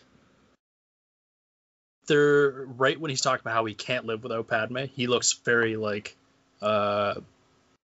like he's got a lot of like panic and anxiety on his face. But then, just as soon as Palpatine starts talking about how like they're gonna have to work together, I felt like the anxiety and everything kind of went away, and he instantly had like a desperate kind of confidence on his face that like, yep, we're gonna do this. I pledge myself to you and your teachings. Like, let's go full down that way. That's just that's where I started thinking about it. And it's because of that, maybe a little bit, where I'm like, I get it, man. I get it. So I just pulled it up and I'm watching it, and I don't see that. I see like resignation and then disgust on his own face. And then he stands up and it cuts to Yoda. Yeah, I have it open too. But I guess that just like, who knows what was supposed to be there, but I don't see that. I see like panic, anxiety, disgust, regret, and then it cuts away. Yeah, maybe that's part of I don't know. It's hard to explain. But for me, that's kind of where the weirdness kind of started. It's not just his facial expressions. It's just the fact that, regardless of how you feel about Mace Windu and everything else, your years have also taught you, like, this guy's still a Sith. Yeah, but so this is kind of where I get into my explanations of why I think, like, I think it's quick, but I think there's there's reasons for the quickness, and there's stuff so there's all the stuff, the build up that we've been talking about so far throughout this and throughout the other movies. But then there's also two explanations that they kind of give throughout. And the first, it comes from the novelization. So when there's an official novelization of a movie, I think that counts pretty much almost as much as it does to the movie. I know not everyone reads them, but it's the same thing. It's just, it has a little more detail. And it says that at that moment when that happened, Anakin essentially pictured himself at a mountaintop, and there at the top of this mountain he had to weigh the Jedi and he had to weigh Padme. So on one hand was the Jedi and continuing to follow them, and on the other was Padme. And once he chose Padme, there was no going back. He set himself to saving Padme. He made the promise. He was doing it. And then Palpatine told him, Palpatine says the words, that the only way to save Padme is to embrace the dark side, and he knows what must be done to embrace the dark side. So he has to do something so dark, so truly dark side, that he can embrace it and have the power to save Padme, and that's killing the younglings. Yeah. That is why he does it. Palpatine says, "Do not hesitate, show no mercy, and only then will you be strong enough with the dark side to save Padme." So he goes, and killing the Jedi, you can tell he's not super thrilled, but when he gets to the younglings, that's the moment. You can even see it on his face, where he's like, I can't hesitate. I need to do this to have the power to save Padme, and he does it. So he has his orders, he has his promise, and he has, as far as he knows, one of the peoples he trusts most in the world is telling him that the only way to save Padme is this. So I feel like it's rushed. Clearly betrayed him more than anybody else in a lot of ways. Sure, but everyone has betrayed him at this point. Kind of, yeah. And Palpatine is still the only person of guidance, and is the only one offering a solution. So it can feel rushed, but I think everything is there for why it is so quick and why he is suddenly this is the only way to do it. We're at this tipping point. I've gone too far. I just helped kill Mace Windu. There's multiple dead Jedi that I ran past on my way in here. This is it. Yeah, I keep trying to think about when I'm talking about all this. I do try to just look at the movie at face value, without taking Clone Wars or books and stuff like that into consideration. And well, that's why I didn't even mention them. Even without the novelization, without that. To a casual viewer, though, this is a very sudden shift. Like, sure, but I'm very much against like if anyone who's watched my Marvel stuff that I've done so far, I am not really for pandering to the casual audience. yeah, If they can't see something that's in the movie, then like that's kind of on them. Like if you followed everything, I feel like everything's there. yeah. Especially, I think when you're looking at episode 2 and you're seeing the impact of like how he lost his mother and how those breadcrumbs of things were laid out in this movie, it can make sense. I can still just see why that could still be an issue for some people. Oh, I can certainly see why it's an issue. I just don't agree. Like, Yeah. I don't agree that it is. Like, I can see why it would be an issue and why some people would like it. But at the other hand, I'm like, but it's still good. Go pound sand. Yeah. Like my all-time favorite scene in this movie is when he marches on the temple. Like that, the song that plays, I think it's called Battle in the Arena or something like that. But anyway, that song and that scene of him like marching up the steps with the 501st, awesome. Like it's amazing, man.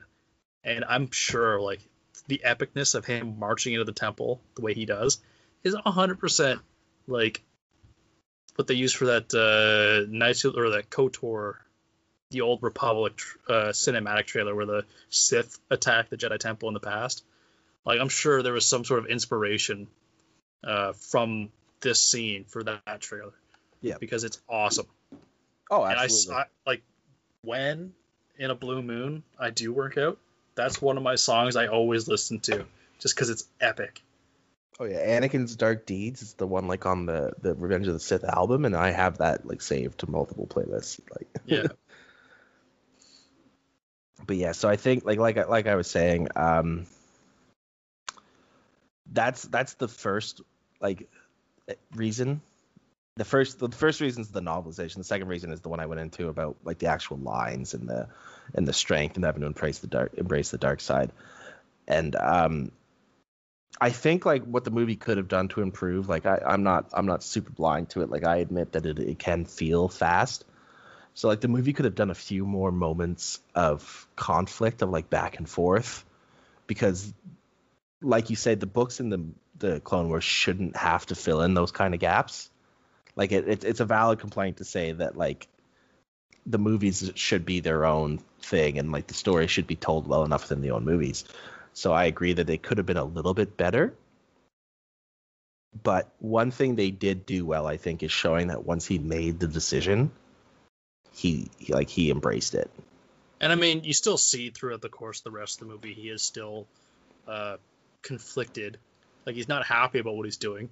Like yeah, he's upset when he murders all those kids. And then he's upset on Mustafar still too. Yeah, he has the one moment where his eyes like go back to blue on Mustafar, and then he kind of like he embraces it again. He expresses his regret, and then he moves past it, and he gets back to it, and he's Vader again. Like, so at the very least, I can appreciate the fact that, you know, even though it is sudden to people, and I've swayed back and forth, but like I do like the fact that you still see the conflict in him, even pretty much almost right up until the end. Yeah. So like essentially, I guess to sum up my argument, I am perfectly okay with what we got. I think what we got is fine. It is sudden, but it works. Could they have improved it by adding a bit more moments of conflict? Yes. Does the novelization in the Clone Wars help make it even better? Yes. Regardless, though, Order 66 is really sad. It's even more sad when you consider all of the point of views we've gotten since. It's like Cal Kestis's point of view, Ahsoka's point of view, Kanan's point of view. Like we've seen it from so many different areas and just how like bad it was, and sad stuff. I also like the scene of Jet Lucas's cameo when he's trying to save Bail Organa. Very nice. Yeah, rest in peace, little Jedi dude.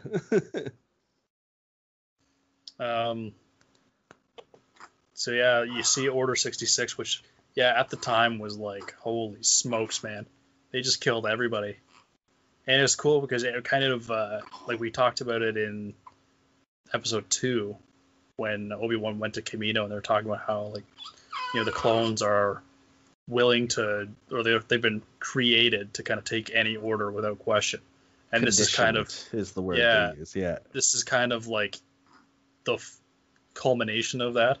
Like, you get it in the Clone Wars where, like, the chips were a thing, and, like, it was even found out, like, there was some sort of, like, flaw or whatever with them, and I'm pretty sure the Jedi were well aware of, like, what Order 66 was, but it was only in, like, no, they were aware of the chips, and that there was something going on with the conditioning, but they weren't aware of the actual, like, Order 66. They weren't aware that there was an order to, like, in the event of a, like, rogue Jedi or something like that. Yeah, no, they might have been, like, maybe, like at a very base level, there was like an order for them to act in the case of, like, someone going rogue, but not, they weren't aware of, like, the order in that regard, like that it was that existed to wipe them all out, or that to have them turn on them. That like Fives tried to tell them, but they all thought he was crazy because his chip was malfunctioning and stuff. Yeah. But yeah, it's crazy. Like, you get that one line in the second movie, and then obviously you get this scene. Like, you're probably, when you're watching this, you're not even thinking about it. But when you look back now, even taking out the Clone Wars TV show, like, just looking at episode 2 and episode 3, that one line had such impact. And it was such a, like, almost like a throwaway line. Like, it was there. Small little thing, and you see it in full force right here. It's just like, holy smokes, they just killed all of those Jedi. Yeah, and one thing I love too, not to interrupt, but one thing I love is that the Jedi don't sense that it's coming, because there's no ill emotions, like there's no malice directed towards them. Like, to use, like, the example of the Spidey sense, like there's no direct, like, energy towards them, like negative or anything like that. They're just conditioned. They're just doing their job, so they don't, like, the clones, I mean, so they don't sense it. Like, so none of them see it coming. And I like that that's something that they continued throughout all of them. So, like, Ahsoka is only warned of what's happening because Rex tries to fight it. Cal Kestis' master, Jar Tapal, only knows what's happening because he feels all of the Jedi dying. So, like, because, like, their Jedi don't get, or their clones don't get the order right away. They get it, like, a little bit after it's already started. So he senses them all dying, and he acts from that. And then it's like Ki-Adi-Mundi gets shot in the back because he doesn't sense that they've turned on him. Like, it's only Yoda who is sensing all this death and stuff that realizes what's going on and stops it. Well, I was actually going to just backtrack. I was pretty sure Ki-Adi-Mundi, he didn't get shot in the back. Like, he kind of waved them on, right? Because he was, like, leading a force across, like, that bridge. And, like, he was like, oh, come on, let's go. And then they obviously, like, lined up the firing squad on him, and he had to, like, block their shots. And he couldn't block them all. Well, yeah, but they still shot him from, like, he turned around, but they still shot him from behind. Yeah, but what I was going to say was that another thing I really appreciated was the fact that, like, these clones were, like we said, this has probably been 3 to 6 years or whatever since Attack of the Clones. So these clones have been with these Jedi for years, watching them, fighting with them. Like, they know how to, like, they were trained very well before they were put in service, but they've been training with these Jedi essentially for years as well. So, like, when it comes time to, say, putting down a guy like Ki-Adi-Mundi, they know how to do them. Like, they know how to take these guys out because they've been with them for years. So that's just an extra lethality that's really cool to see. Yeah, and there's I don't think there's enough of it, but there is some, like, nice moments to show, like, that they're close with the clones, like Anakin trying to go save them in the battle at the beginning. Yeah.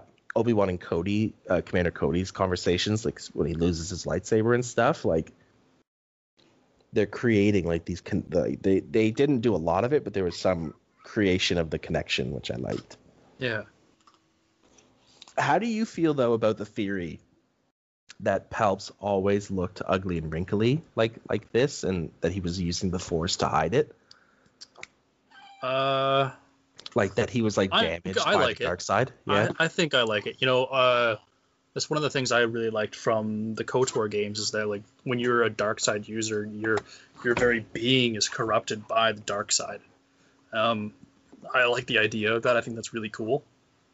And I think that someone as powerful as Palpatine, it would obviously be in his favor to, use the Force in some capacity to kind of like hide himself in some way. But it does seem a little like weird. Like I get that the Force can do basically anything, but literally camouflage your face, I find a little bit off. But I like the idea of it, right? That like he's able to disguise himself because of how deeply corrupted he was by the dark side. Well, it could be like a very powerful mind trick and stuff too, like a Force illusion On everybody all the time. Well, that's like the thing, and like the point about it is the two Sith is that they have the entire dark side at their like disposal, so they're significantly more powerful than any. Yeah, so it's like in theory he could do that because like the theory is that his power is what's clouded, like it's clouded the dark, like the Jedi's vision, like that he had been doing that, like him and Plagueis, and then ultimately just him. After I thought it was the Sith. I don't know if that's Legends or whatever it is anymore, but like the Sith temple underneath the Jedi temple that was doing it. I'm sure that's a part of it, but like when they're not there, they would still be able to sense it. But no, I think the idea is cool. Like I love the idea of Sith like dark side corruption on a person, like it really like morphing their being. I do think it's a little weird.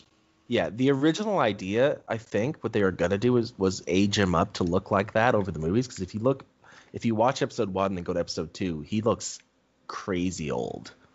Like, so like that I think the idea initially was to do that, but then eventually they're like, that's stupid. Let's not do that. I don't think they had to, personally. I don't think they had to do anything.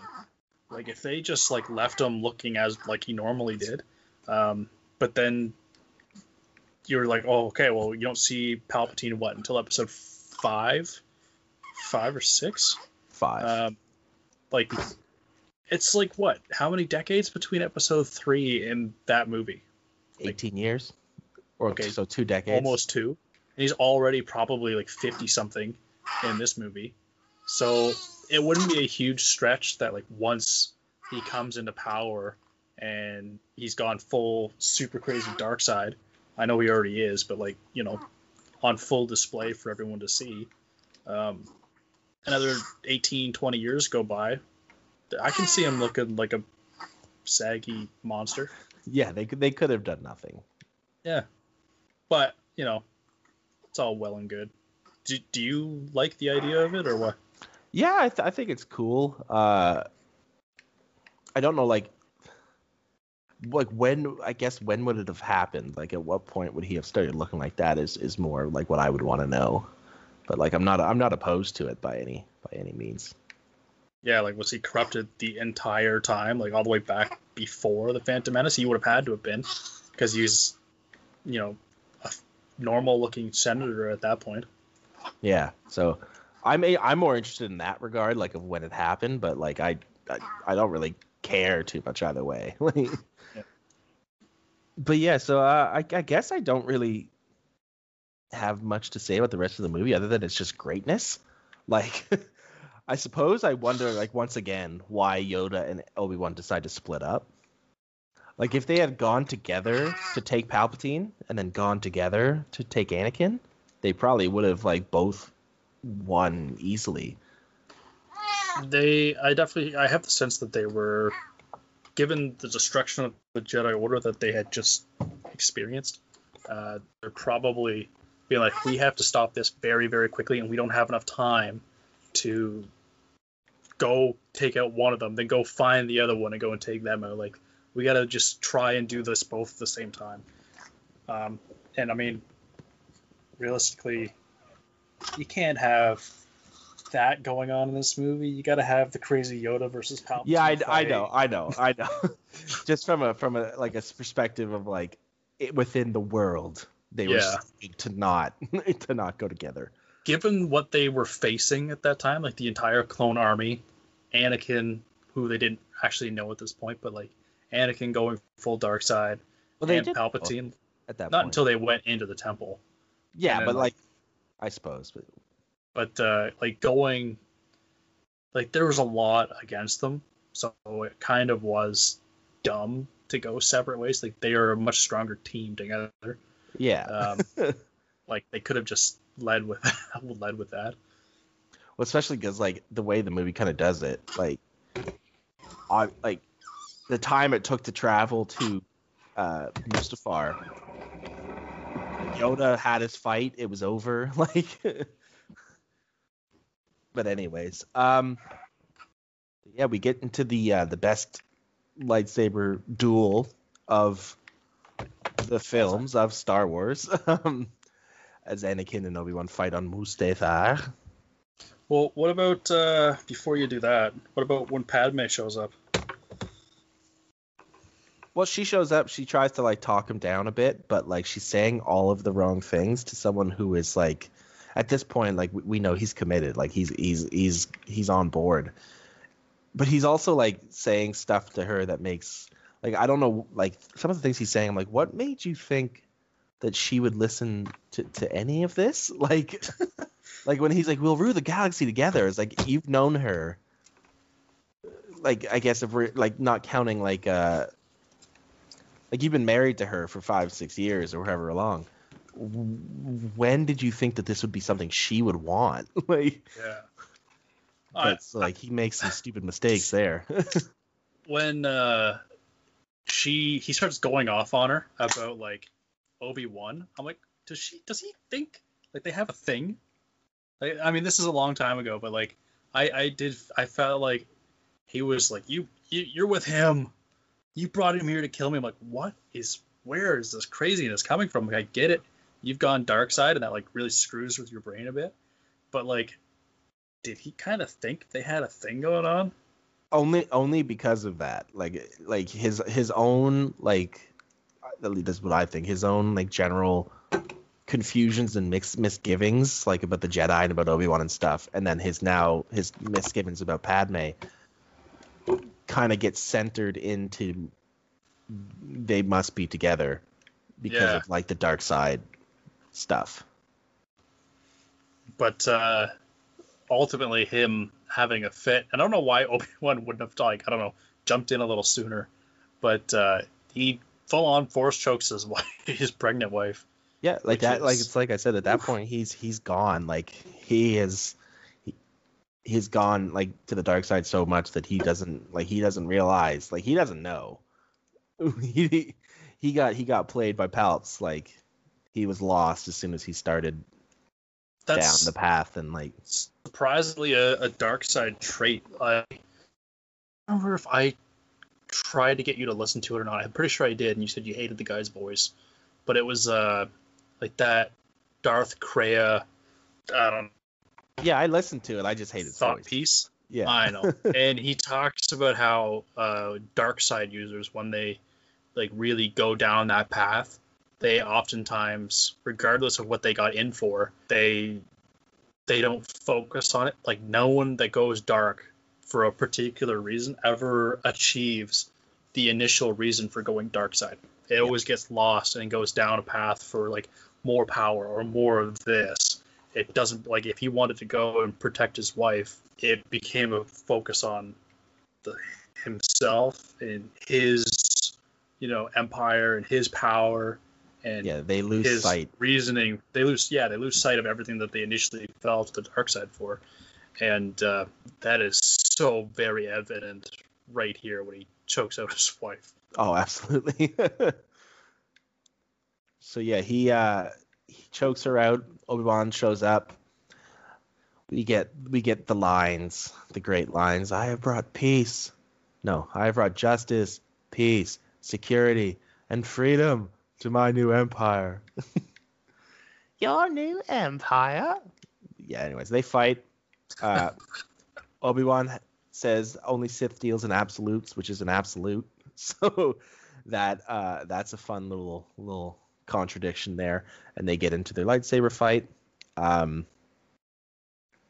Like, honestly, I don't know what else to say about it other than it's great. It's highly choreographed. I think these guys worked for hours, like nailing it down, sped them up at all. No, it's not. It's not sped up at all. Yeah, that is 100% them. Like that's awesome. And I mean, one thing,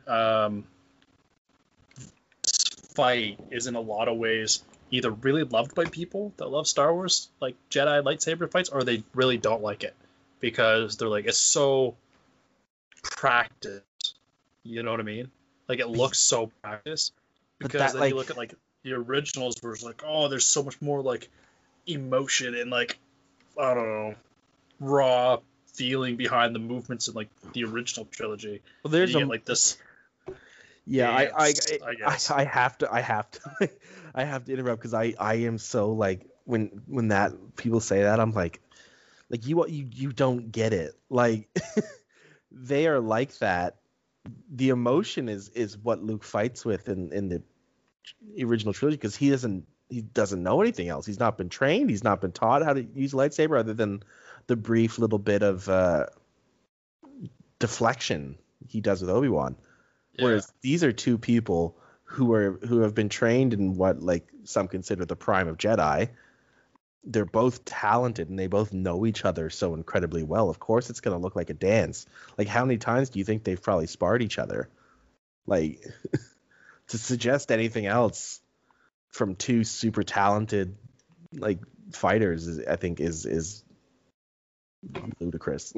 Well, I think I agree. Like, I think that when what would look to, like, say the average person, right, as they're not trying to hit each other, they're making it look like they want to hit each other.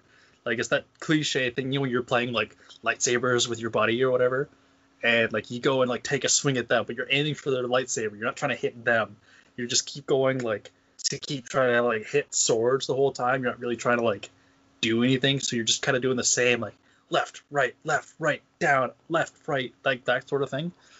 At least that's from my experience. But anyway,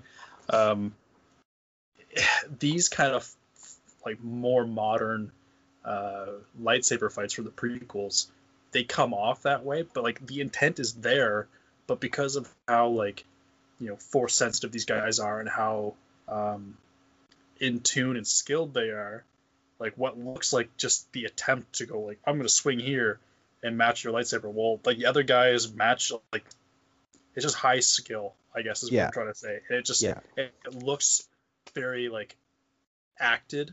Like, we're not trying to actually hit each other, we're just trying to hit each other's sword, but they're actually trying to do it, but they're matching each other still. That's why it looks like that. I hate the original sword fighting because it's just so, like, I don't even feel like there's a lot of emotion behind it when I hear those arguments. I'm like, it looks no different than what me and my friends would do. Well, like the only one like the emotion thing really like fits for me is in Return of the Jedi, when he like he's just like, cause he tries to fight with like a little bit of poise, and then once Leia's mentioned, he kind of pops off and just starts swinging like a crazy person. Yeah. Like that's when the emotion's there. Like, but that shouldn't work at all anyway. Like, Vader should just be like left stick, bumper, R2, B, and like deflect, and then cut his other arm off. Like, I know it's but you also have to imagine. Yeah, you also have to like imagine that it's like this is like force fueled like rage and hits. Like, the suggestion, I guess, is that he's going too far, and then it's overwhelming Vader, who already is hesitant. Yeah, but like that's kind of like the I suppose the story portion of why that happens. But yeah, no, I will defend the fights like to the death, like, because they're just so good, and like, I love this Revenge of the Sith fight especially. I only wish that Anakin had a red lightsaber personally. I think that would have been nice. But no, that wouldn't make sense though. No, I know, but I would have liked it. I would have liked to have seen a red lightsaber. I don't. I like for me like I know like from like a visual I get that why, but like I think from a perspective of someone like watching it, it means so much more that it is blue versus blue. Like it's Jedi versus Jedi here. Like it's full significant. Sith, man. Yeah, but it's still like the point is it's still significant that it is like it's blue. Like the blue versus blue is important because it's like this is what we've come to. Yeah, it's easier to be like, okay, it's friend versus friend when it's blue and blue versus red. Like even though it's like their personalities and ideologies have changed at this point, like it's still friend versus friend, which is why you're not getting that drastic blue versus red. But I think the visual would have looked cooler if it was red. It's a purely visual complaint. What else was I going to say there? One thing I will say about this fight is I do feel like in some ways it went on too long. As much as I love it, I feel like it went maybe a few minutes too long. I think like I don't think it went too long at all, but I think like it feels like that when you're watching the movie. But if you like the only clip, like the only time I go watch clips is I will watch like just this fight. If you just go watch this where it's cut together like with nothing else going on, like when they just take out all the other scenes, I think it's perfect. Like just the fight alone. You didn't feel like it was too much when they were swinging on the cables back and forth and No. The only time I thought the part I thought was too much was the and like it's supposed to be cool and it just doesn't come off as cool as when they're both doing the twirlies. Oh, when they're on they're not hitting, they're just literally swinging, prepping to hit each other. Yeah, that's the one part where I'm like, okay, like we could probably cut this out. Yeah, I wasn't a fan of the like the cable thing was a little over dramatic, but like I don't think that was a length thing. I think that was just more of a like this is a little weird. It's like the swinging. It's like your twirlies. I mean. Yeah, it's like that. Like if they had replaced it with something else, that's fine. Yeah. Like the length of the fight wasn't the issue. It was that specific little piece of content. A lot of gravitas going on there. But I will say, this fight gave me one of my favorite. We mentioned it earlier. The Revenge of the Sith video game. I loved the fighting stage where your guys were on that tiny little platform. Do you remember that? Yep. Oh, it was so good. I found it so much harder too in that game. It was to fight as Obi-Wan at that point. Like it was difficult. Yeah, I can't remember. I honestly can't remember in terms of difficulty. I remember my friend. I think he loved playing Obi-Wan, and he smoked me every single time we played because of how like I don't know what if Obi-Wan had any sort of like special move or animation or something, but man, it was OP. I really want to try and play that. You probably can. I'm sure there's an emulator. Yeah, somewhere. But so yeah, they fight. Obi-Wan gets the high ground. Legendary high ground, and essentially cuts Anakin to pieces. Anakin now has no original limbs at this point in time, and we carry on. And the only thing I guess I will say about this is kind of like is it feels like the way they did it is it feels like Padme only died because she had to die. Like there's a lot more to it like in the actual story for why she died, but like in the movie how they filmed it, it's like it's like she died because she had to. It almost feels like it's not as bad, but it kind of feels very like Talia al Ghul Dark Knight Rises for me. Yeah. Like it's very like well, I don't think it's that bad. I don't think it gets like to say, it's not that bad, but like it's sudden and doesn't really like what? But the reason for it makes sense. I just mean the like as I'll get to it because my issue with it is that like as a beat because like we know that like Leia talks about how she had seen her mother, like that she Yeah. remembers her. So like in my mind, it seems like at some point during this, George decided that Padme dies in this movie, so she dies in this movie. Like that's more what I mean, rather than the actual like death scene Oh, itself. her actual death. Yeah. Yeah, because I'm one of the people that chooses to, like, I am certain that she died because Palpatine took her life force and gave it to Anakin. Yeah, I'm in the same camp. Because like the movie shows as much. Like it could have just been a stylistic choice, but as when her like so they both their hearts stop in a scene, or like Anakin's heart stops, his like you can't hear him breathing and his heart's not beating anymore, and then Padme dies and her heart comes to a stop, and right as her heart stops, there's a beat, and then Darth Vader starts to breathe. Like it's perfect. Like it seems so intentional, and then I looked it up and it was intentional. Like they did that on purpose. They wanted to show that they died together, and then Darth Vader was born.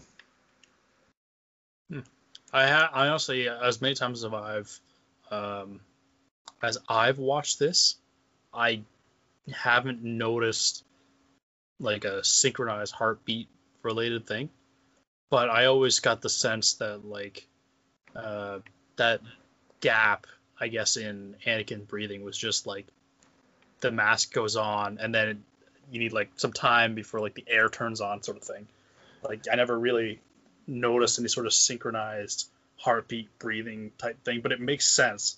And like I'm completely on board with it because I do believe, because I feel like this stuff is all happening at the same time, and Yeah. Palpatine drops the line like, "In your anger, you killed her." I'm like, well, did you know that? Like, how would you know that? No, he was lying. Like he knows that she's dead because he Well, killed yeah, her. but like he wouldn't know that or be able to like even if like I know he I don't know if it's actually confirmed or not, but like I believe he did kill her to Yeah, save no, Anakin. that I'm pretty sure that is been like that. I think that's confirmed. Like Okay, so like that's what I believe, and to me it's like, okay, he wouldn't have known to say that to him unless he had a hand in it, yeah, like right? yeah, exactly. So even if like you don't see, like you don't pick up on this like synchronized like heartbeat stuff, him saying, because I mean Padme was taken by Obi-Wan and taken away, so he wouldn't have been able to confirm that otherwise unless he had a hand in actually killing her. Yeah, no, I'm just, like once we're done, like go like throw it on, and you I'm like watching that now. yeah, now that you know about it, you can like you'll be able to see it or hear it. But yeah, see her dead. Everyone Yep, looks sad. she dies. She's got a Japor snippet. But yeah, so the quote from Lucasfilm is both of their heartbeats stopped roughly at the same time. Both Padme and Anakin actually died to bring Darth Vader to life. So that's how they designed the sound to portray it. Yeah, I'll have to look at it. I'll have to listen to this with sound. I don't have the sound on, but like it. The reason why I think most people probably wouldn't pick up on it is because Padme dies, and then it cuts to other people like Obi-Wan and Yoda, and then it shows Anakin rising up on the table as Darth Vader, but he's breathing the whole time. Yeah, see, I picked that was the thing I picked up on in 2005 when I saw it personally. Like Okay. I didn't realize that like at the time I wasn't like, oh, Palpatine killed her, but I was like, they did a stylistic choice to have them have one stop breathing and the other one start. Like I did spy that at least, and it wasn't until later that I went, I oh, looked into it. he Yeah. killed her. Like I do love that like when he comes back, like he's on the table, and the first thing he asks about is like, "Where's Padme?" I'm like, "Yeah, man, you screwed up. Like you choked her, and you didn't even care about her. You wanted to go kill Obi-Wan, but you come back and you're like, yeah, where's Padme? Is she cool?" And then Palpatine's like, she good, "No, man. you killed her," and he loses it. I loved that. You see like Palpatine's little like, "Ooh, goody, goody, goody. This is awesome." Like I could have done without the no. yeah, you didn't need that. I think it would have been cool just to have him just absolutely wrecking that room. Like even I would like to have seen him even in his anger, like lashing out at Palpatine at the same time instead that's of in the just. comic. I heard that. Comic, yeah. Yeah, He lashes out. And then Vader, I think Palpatine like electrocutes him and makes him instantly feel like a dog. But so that's like there's a big theory, like generally, that the reason he's in that suit is because it allows Palpatine to keep him on a leash, because it's easily damaged by lightning and stuff, obviously. Yeah. So he did that, and there's another theory I had read too that I saw that I don't know if I agree with this one as much, that Palpatine used Padme's life force to bring him back, but that he needed to continually, like, that he linked him to himself to keep him alive, so that when Palpatine died, Vader died. But I don't agree with that one, but that's another one that I had read while I was. Yeah, I don't agree with that one either. I like it's simple enough just to be like, you know what? He killed Padme to bring Anakin back, and that was it. And then obviously over the years, he's just like, yeah, I'm not going to get a new vessel like I hoped. So I'm just going to make a new me. New me, new attitude. Yeah. So one thing I wanted to touch on, because there really isn't much left to this movie. One thing I like is how, you got Bail Organa, Yoda, and Obi-Wan talking around a table, and they're discussing what to do with Luke and Leia. And obviously Leia goes with Bail, and Luke goes with Obi-Wan to Tatooine. But Yoda mentions how Obi-Wan's old master, Qui-Gon, is come back from the Force. He knows how to do the Force ghost thing, and Yoda is going to teach him how to do the same. With how the Star Wars movies have progressed, it seems like everyone can just be a Force ghost. In my opinion, it seems like everyone can do that. How do you feel about it? Because I kind of have the sense that, like, okay, Qui-Gon did it. That was brand new, like, cutting edge stuff for him. Like, in terms of, like, the movies, and I know there's other situations and timelines where that's been a thing, but, like, Qui-Gon learns how to do it, teaches Yoda, teaches Obi-Wan. So, like, those guys make sense, and I can even buy Vader coming back, his Anakin, because he was, like, born from the Force, so when he died, he went back to the Force, like a Force ghost, I guess. So I can kind of even buy that one, and Luke, I can too, because he would have learned from Yoda and Obi-Wan. But, like, Ben, Leia, like, I don't know if I entirely... Well, Ben didn't necessarily become a Force ghost. So just banished, like, when you disappear like that, that's becoming one with the Force. To be able to go from being one to the Force to being a Force ghost requires the knowledge on how to do it, or the sheer power of Anakin Skywalker. So you'd say that, like, they're totally different things. Yes, they're totally different things. So, like, one with the Force is kind of like the ultimate version of being at peace, if that makes sense. So, like, the one thing that I feel was a kind of a weird mistake that they made was Qui-Gon did not become one with the Force. His body was cremated. I feel like that was weird, but maybe his body stayed, like, he wasn't one with the Force. He wasn't at peace until Obi-Wan started training Anakin, I guess. It could be an argument you could make, because that was, like, his purpose or whatever. But that's, like, that becomes a thing. Like, usually, like, in one of the books series, Luke's wife dies. She's killed, and she doesn't become one with the Force, and people are like, what? Why? And that's how they realize that there's, like, something unspoken. Like, she's not at peace. Like, she was murdered. Her murderer is still out there. And this is being communicated by the fact that she's not at peace. So it's kind of like our version of ghosts. Like, when you become ghosts have unfinished business. It's kind of sort of like that. So Jedi who are in tune with the Force, when they die, they become one with the Force. And then those of them who are, like, super talented and know how can become Force ghosts. Yeah, I never looked at them as two separate things. I always looked at it as all together as just one. Because I mean, Leia does come back as a ghost because she's at the end of episode 9. Well, yeah, Luke would have 100% taught her. I think. Oh, absolutely. Do you think she would have been able to do it? Because I mean, she with like, the guidance, she's like with the guidance of Luke and Anakin and all them. Yeah, I would assume so. Yeah. I don't like it. You don't have to like it. I know. But I have to the say way that it all is. the time, every time I even think about watching episode 7, 8, and 9. I don't have to like it. It just is what it is. Yeah, like the thing is, like they could have done something in the movies where they like made a point of saying like where Leia had like force potential, but she was not strong in it. And then if they had done something like that, then I would have been like, then why is she a force ghost? Yeah. But just like from the point where we know she was trained, she just didn't finish her training or she gave up on it. And she's a Skywalker. She's very strong in the Force, most likely. Like at that point, I'm like, yeah, it would make sense that she could do it. Like where her father knew how, her brother knows how, her brother's masters know how. Like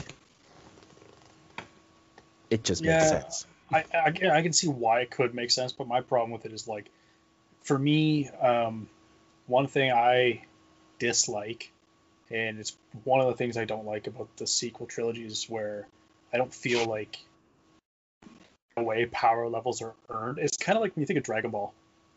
Like when you think of Dragon Ball and you look at like how long it took like Goku and Vegeta to become Super Saiyans, and then you look at, I don't know, Goten and and Trunks, and they become Super Saiyan. Like, yeah, let's not complain about the sequel trilogy yet, though. Let's save that for when we get there. I know, but what I'm saying is like, one thing that I dislike is when something that appears to be like significant in terms of a skill or just general power kind of feels trivialized. So my question for you now, because now I know, like, I guess the whole Force Ghost and One with the Force thing is separate. How do you feel that Star Wars as a whole, and I mean, I know we'll talk about it more when we get to the other movies, but like with all of your knowledge of all these other different things, how do you feel in terms of like how power is displayed and earned across all the different kind of like Star Wars mediums in a way? Because to me, I feel like certain things need to be earned more and shown to be difficult regardless. And I think, yeah, I'm getting tired of having I'm getting tired of having a Jedi, like a Force capable person going from untrained to super powerful in an instant. Like I'm tired of that. Like there's potential, but then like when there's no one to train you, I don't think you should become all that powerful. That's like one complaint I have about it. And if everyone just starts becoming Force ghosts in like future Star Wars movies, then I will have a problem with it. As it is now, I don't have a problem with the Force ghost aspect, because in my mind, it's completely reasonable that Leia would know how, that Luke would tell her or someone would tell her, because she is a Skywalker. But if they do another thing where it's another mystery person who, like, they're newly discovered to the Force and they're so powerful, like, if they do that again, I'll be upset. well, like, I'm even thinking, like, if you look at, because they're talking about another trilogy, aren't they? Like there's multiple trilogies on the go. Yeah, I remember hearing like the rumors of like I was hoping for an Old Republic type trilogy. Do you want to see like Force Ghosts, for example? Like, would you if it's relevant to the story, sure. Like for the Sith, like a lot of like them preserving themselves in like forms of holocrons and stuff. If they decide to do that kind of thing, I'm completely on board. Okay. If it makes sense, like it just has to make sense. Yeah, because I don't know, like I know it's been done in other like centuries and stuff like that, I guess, but like part of me, one thing I like about this trilogy that I had the sense like it established this Force Ghost thing is new, like almost like it's uncharted territory. Like Yoda's been around for like 1,000 years, and this is something he's just learning about now. So this is kind of like uncharted territory in a lot of ways, and there's a sense of I don't know, like there's certain things that Star Wars does a bad job at times of kind of like So what I'm honoring certain sensing, things. what I'm sensing is you're sexist. You're not a feminist, and you think just because Leia did it, it's not special. Is that Yeah. am I understanding right? I don't know.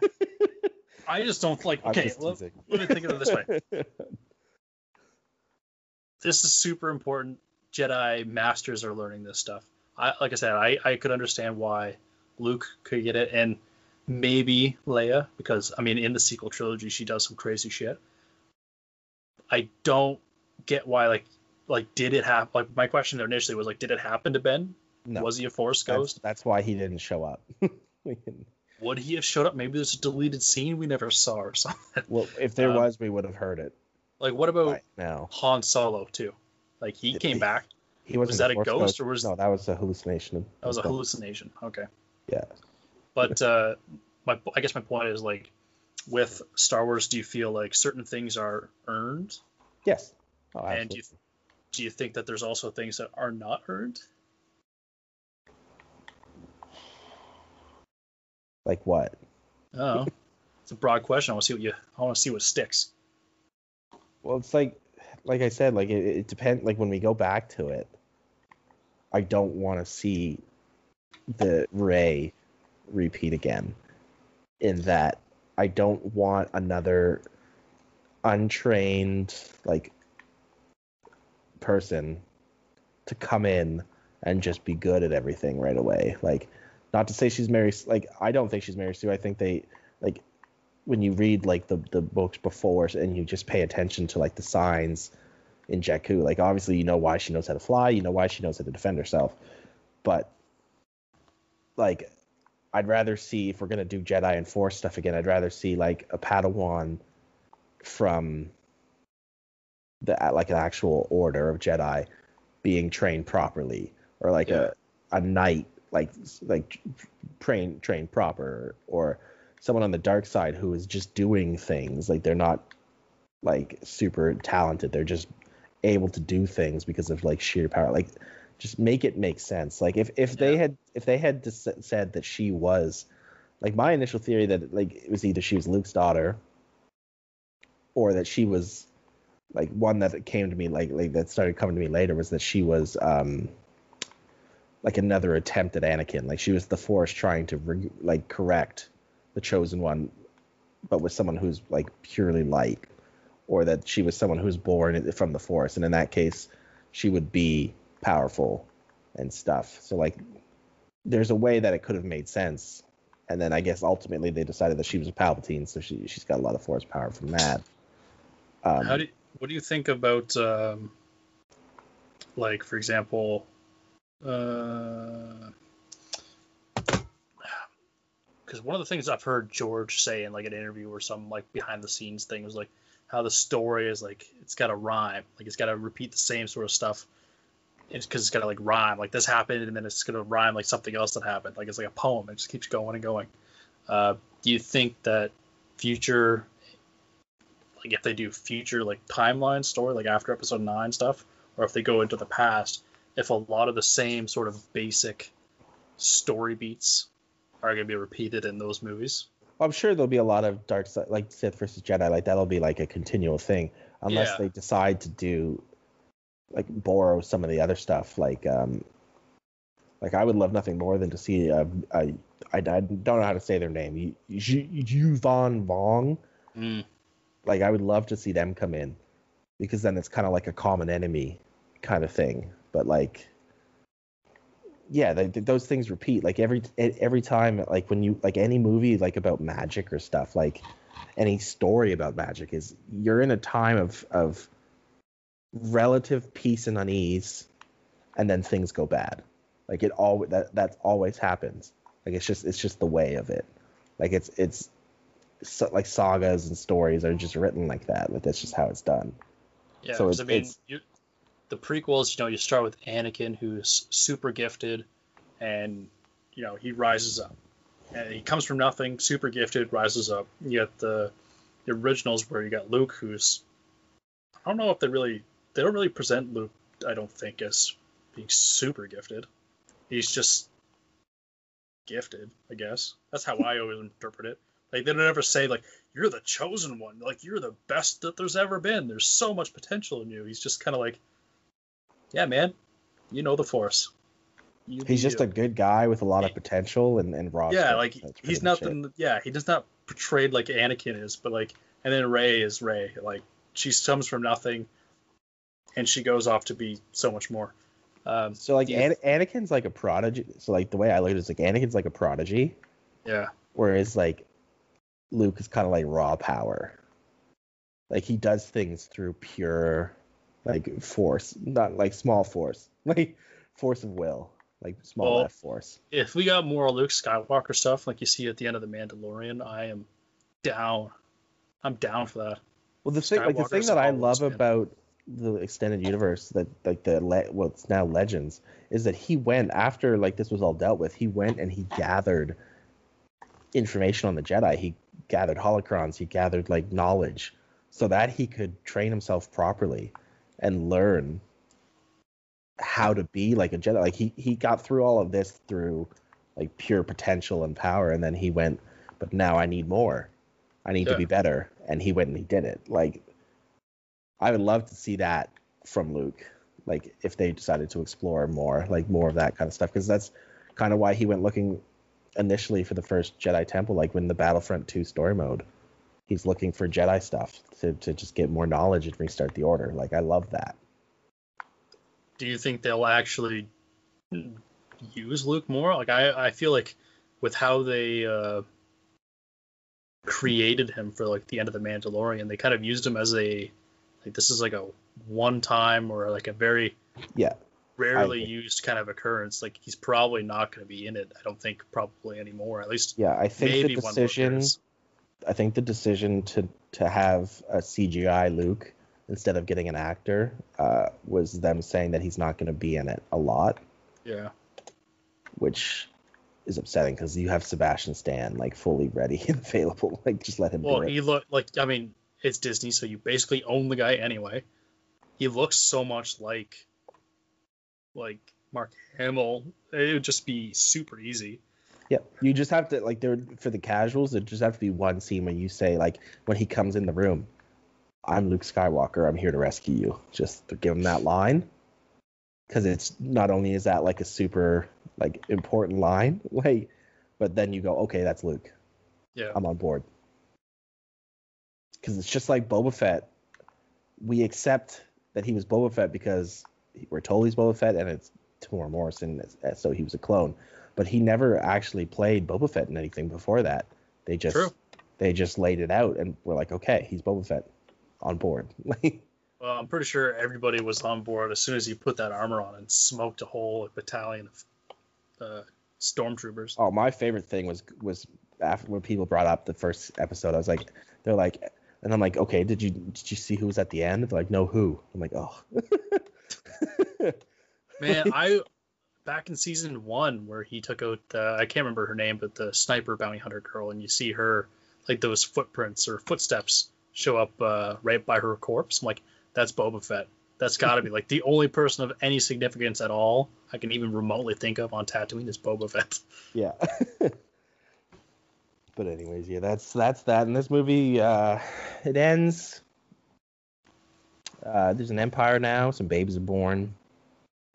And I like that this movie ends with it's seeming like the Death Star is being built, Anakin's lost, the Jedi are broken, and it seems like there's no hope left in the galaxy. And then it ends with Luke on Tatooine and the Twin Suns, and that's your new hope. Yeah, I really look forward to the Obi-Wan show to help give some context to what Obi-Wan was doing during this time, because he was a standout during these this trilogy, and to get Obi-Wan, Can't remember. I can't say his name right now. Ewan And McGregor? yeah, Hayden Christensen back as Obi-Wan and Vader. Awesome. It's gonna be so awesome. Yeah, I can't very wait. awesome. It's gonna be good, hopefully. I can't see it being bad. Mind you, I said that about the sequels. But yeah, I love this movie. I don't think Revenge of the Sith is really an apt title because what are the Sith getting revenge for? They didn't. There's no reason to seek or want revenge against the Jedi and against the Republic. So like, it seems weird. Like Return of the Sith. I mean, would seem almost like it would be a better title. Why not Fall of the Jedi? Or just Revenge of the Sith doesn't seem to fit. That would have been a good second movie. What, Revenge of the Sith? Well, yeah, like what if like episode 1 was Attack of the Clones? But there was no clones in episode 1. But if there was, like I'm saying, they completely restructure the whole. Like I am. You're back on this. I am. I'm never gonna quit, man. I'm all for restructuring these movies. But anyway, if the first one was called Attack of the Clones and it was restructured, and the second one, because you got Darth Maul in all three, is Revenge of the Sith, and then the third one is like Fall of the Jedi. Win-win. 3 titles, epic. The only like restructuring I would be on board with is like I think they could have introduced the clones in the first one, and then started the war, and then actually have the war as part of the second movie. So like they could have done the exact same plot of Attack of the Clones, just the war is going on. So like Obi-Wan's storyline of following Jango Fett could have been different in that he's investigating who's trying to kill Padme during the war, and he ends up he gets to the same end result, and Anakin has to protect her. Well, see, that's have the war going on. That's the funny thing is like you could literally have the war going on, and you could have, instead of it being like Jango Fett or someone attacking Padme in the apartment, it's full on Darth Maul going on an assassination mission from Sidious to go and kill her because she's like causing a ruckus. So that's how they meet her, and it opens up with Obi-Wan and Anakin fighting or like trying to stop Darth Maul, and he takes off or whatever. And it's the Clone War, and they have the entire, basically the full plot of Episode 2 with those changes, and then Episode 2, now the Revenge of the Sith, is full on like Clone Wars TV show awesomeness. Boom, right there. Then Episode 3 is Episode 3. Yeah, no, the only thing I would I would have Episode 1 as it was, but introduce the clones and start the Clone War at the end of it, and then Episode 2 would be Darth Maul and maybe even Asajj Ventress trying to kill Padme. Anakin protects Padme as he does in the Attack of the Clones, so his plot stays the same. And then Obi-Wan is hunting down Asajj Ventress or Darth Maul, whichever one. And then Episode 3 is as it was. That's all I would change. I don't think I'd change anything else. Oh, you're so nice. It has nothing to do with nice. I just like it. I guess it's just me. I just see, it's like Destiny. Like, you know how much I love Destiny. It's just one of those things where I see too much. I see so much potential. I'm like, I would love to have done, like, don't get me wrong. I love them. I do. But I'm like, I feel like I could have made a better story. Okay, write it. I will. Write it and send me a draft. The whole thing, start to finish? Yeah. Well, do the plot outline, and then if it's good, I will send it back to you, and then I want you to write a script. Oh my god. It's a lot of work. Well, you say you can do it. I'm pretty sure I could. Maybe I will. That could be a whole other crazy fun episode. Put your money where your mouth is. I might. I got nothing but time. Yeah, I mean, do it. Apart from this baby thing, but like, yeah, I might. And you can like give me like a critical review on another episode or something. Yeah, do it. I remember there was a time back in like 2008 or 2009 where you and I were pretty much committed to starting to write a fan fiction. Star Wars fan. I do remember we did talk about it. We talked about it a bunch. We were just two different, like, as I understand it, we were just on we just had too many different ideas, and then it just never happened. That's the downside. We, different sides, but we're both equally like, yeah, I want this, and we want different things, but also the same thing, but we couldn't agree. So it was just, yeah, we would spend hours arguing about like, Darth Maul, yes, no, 2 episodes, 3 episodes, I don't know. But yeah, no, that's as much as we disagree on that, I think we both love this movie. It's Still my favorite, I think. It's one of my favorites, if not the favorite. It's just a good time. It's a sad time, but it's a good time. I think Star Wars is at its best when it's at its darkest. Oh yeah, that's why like episode 5 is the other like pretty much calm and best because it's at its darkest. It is really good. I like that's one of the reasons why I love Rogue One, is because it reminds me a lot of Halo Reach. It's just sad. It's just a sad movie. But yeah, so that's episode 3 in the books. We pretty much talked about everything what we want to talk about, like other than you having homework to go get into more of what you would have wanted from the prequels. No, to come with the plot for the next time, and then I guess next episode would be Solo. I guess comes next. Yes, it should be Solo, which I have to watch. I also have to watch it, so. And then yeah, but we'll get back to that. I guess that's everything for this one. I'm more looking forward to when we actually get to the sequels, because then that's where a lot more of what I would have wanted from them would come into it, because I would change a lot there. Yeah, I know I've touched on it a bunch already, and I know that when we get to it, it's going to be a lot more discussion. Yeah. My ideal sequel would be completely different. Yeah. Like they almost, I think the hole they fell down was they decided, like, and I get why they did it. They decided to try to build a very similar starting point as there was in New Hope, as a way of bringing people back in, and I feel like that was a mistake, and that's my hint as to what I would change, but. Yeah, I think that my thing is, as bad as I feel episode 8 was, they had enough there that they didn't have to, bring back some member berries to try and bring people back, They had enough right there to kind of at least have a solid enough landing. I look forward to decimating 8 when we get there. So for now we will sign off. Brinley's not here anymore for the closing, but she let her opinion be known. She hates Star Wars. She has conflicting opinions, that's for sure. I can't wait to hear her opinion on the sequels as well.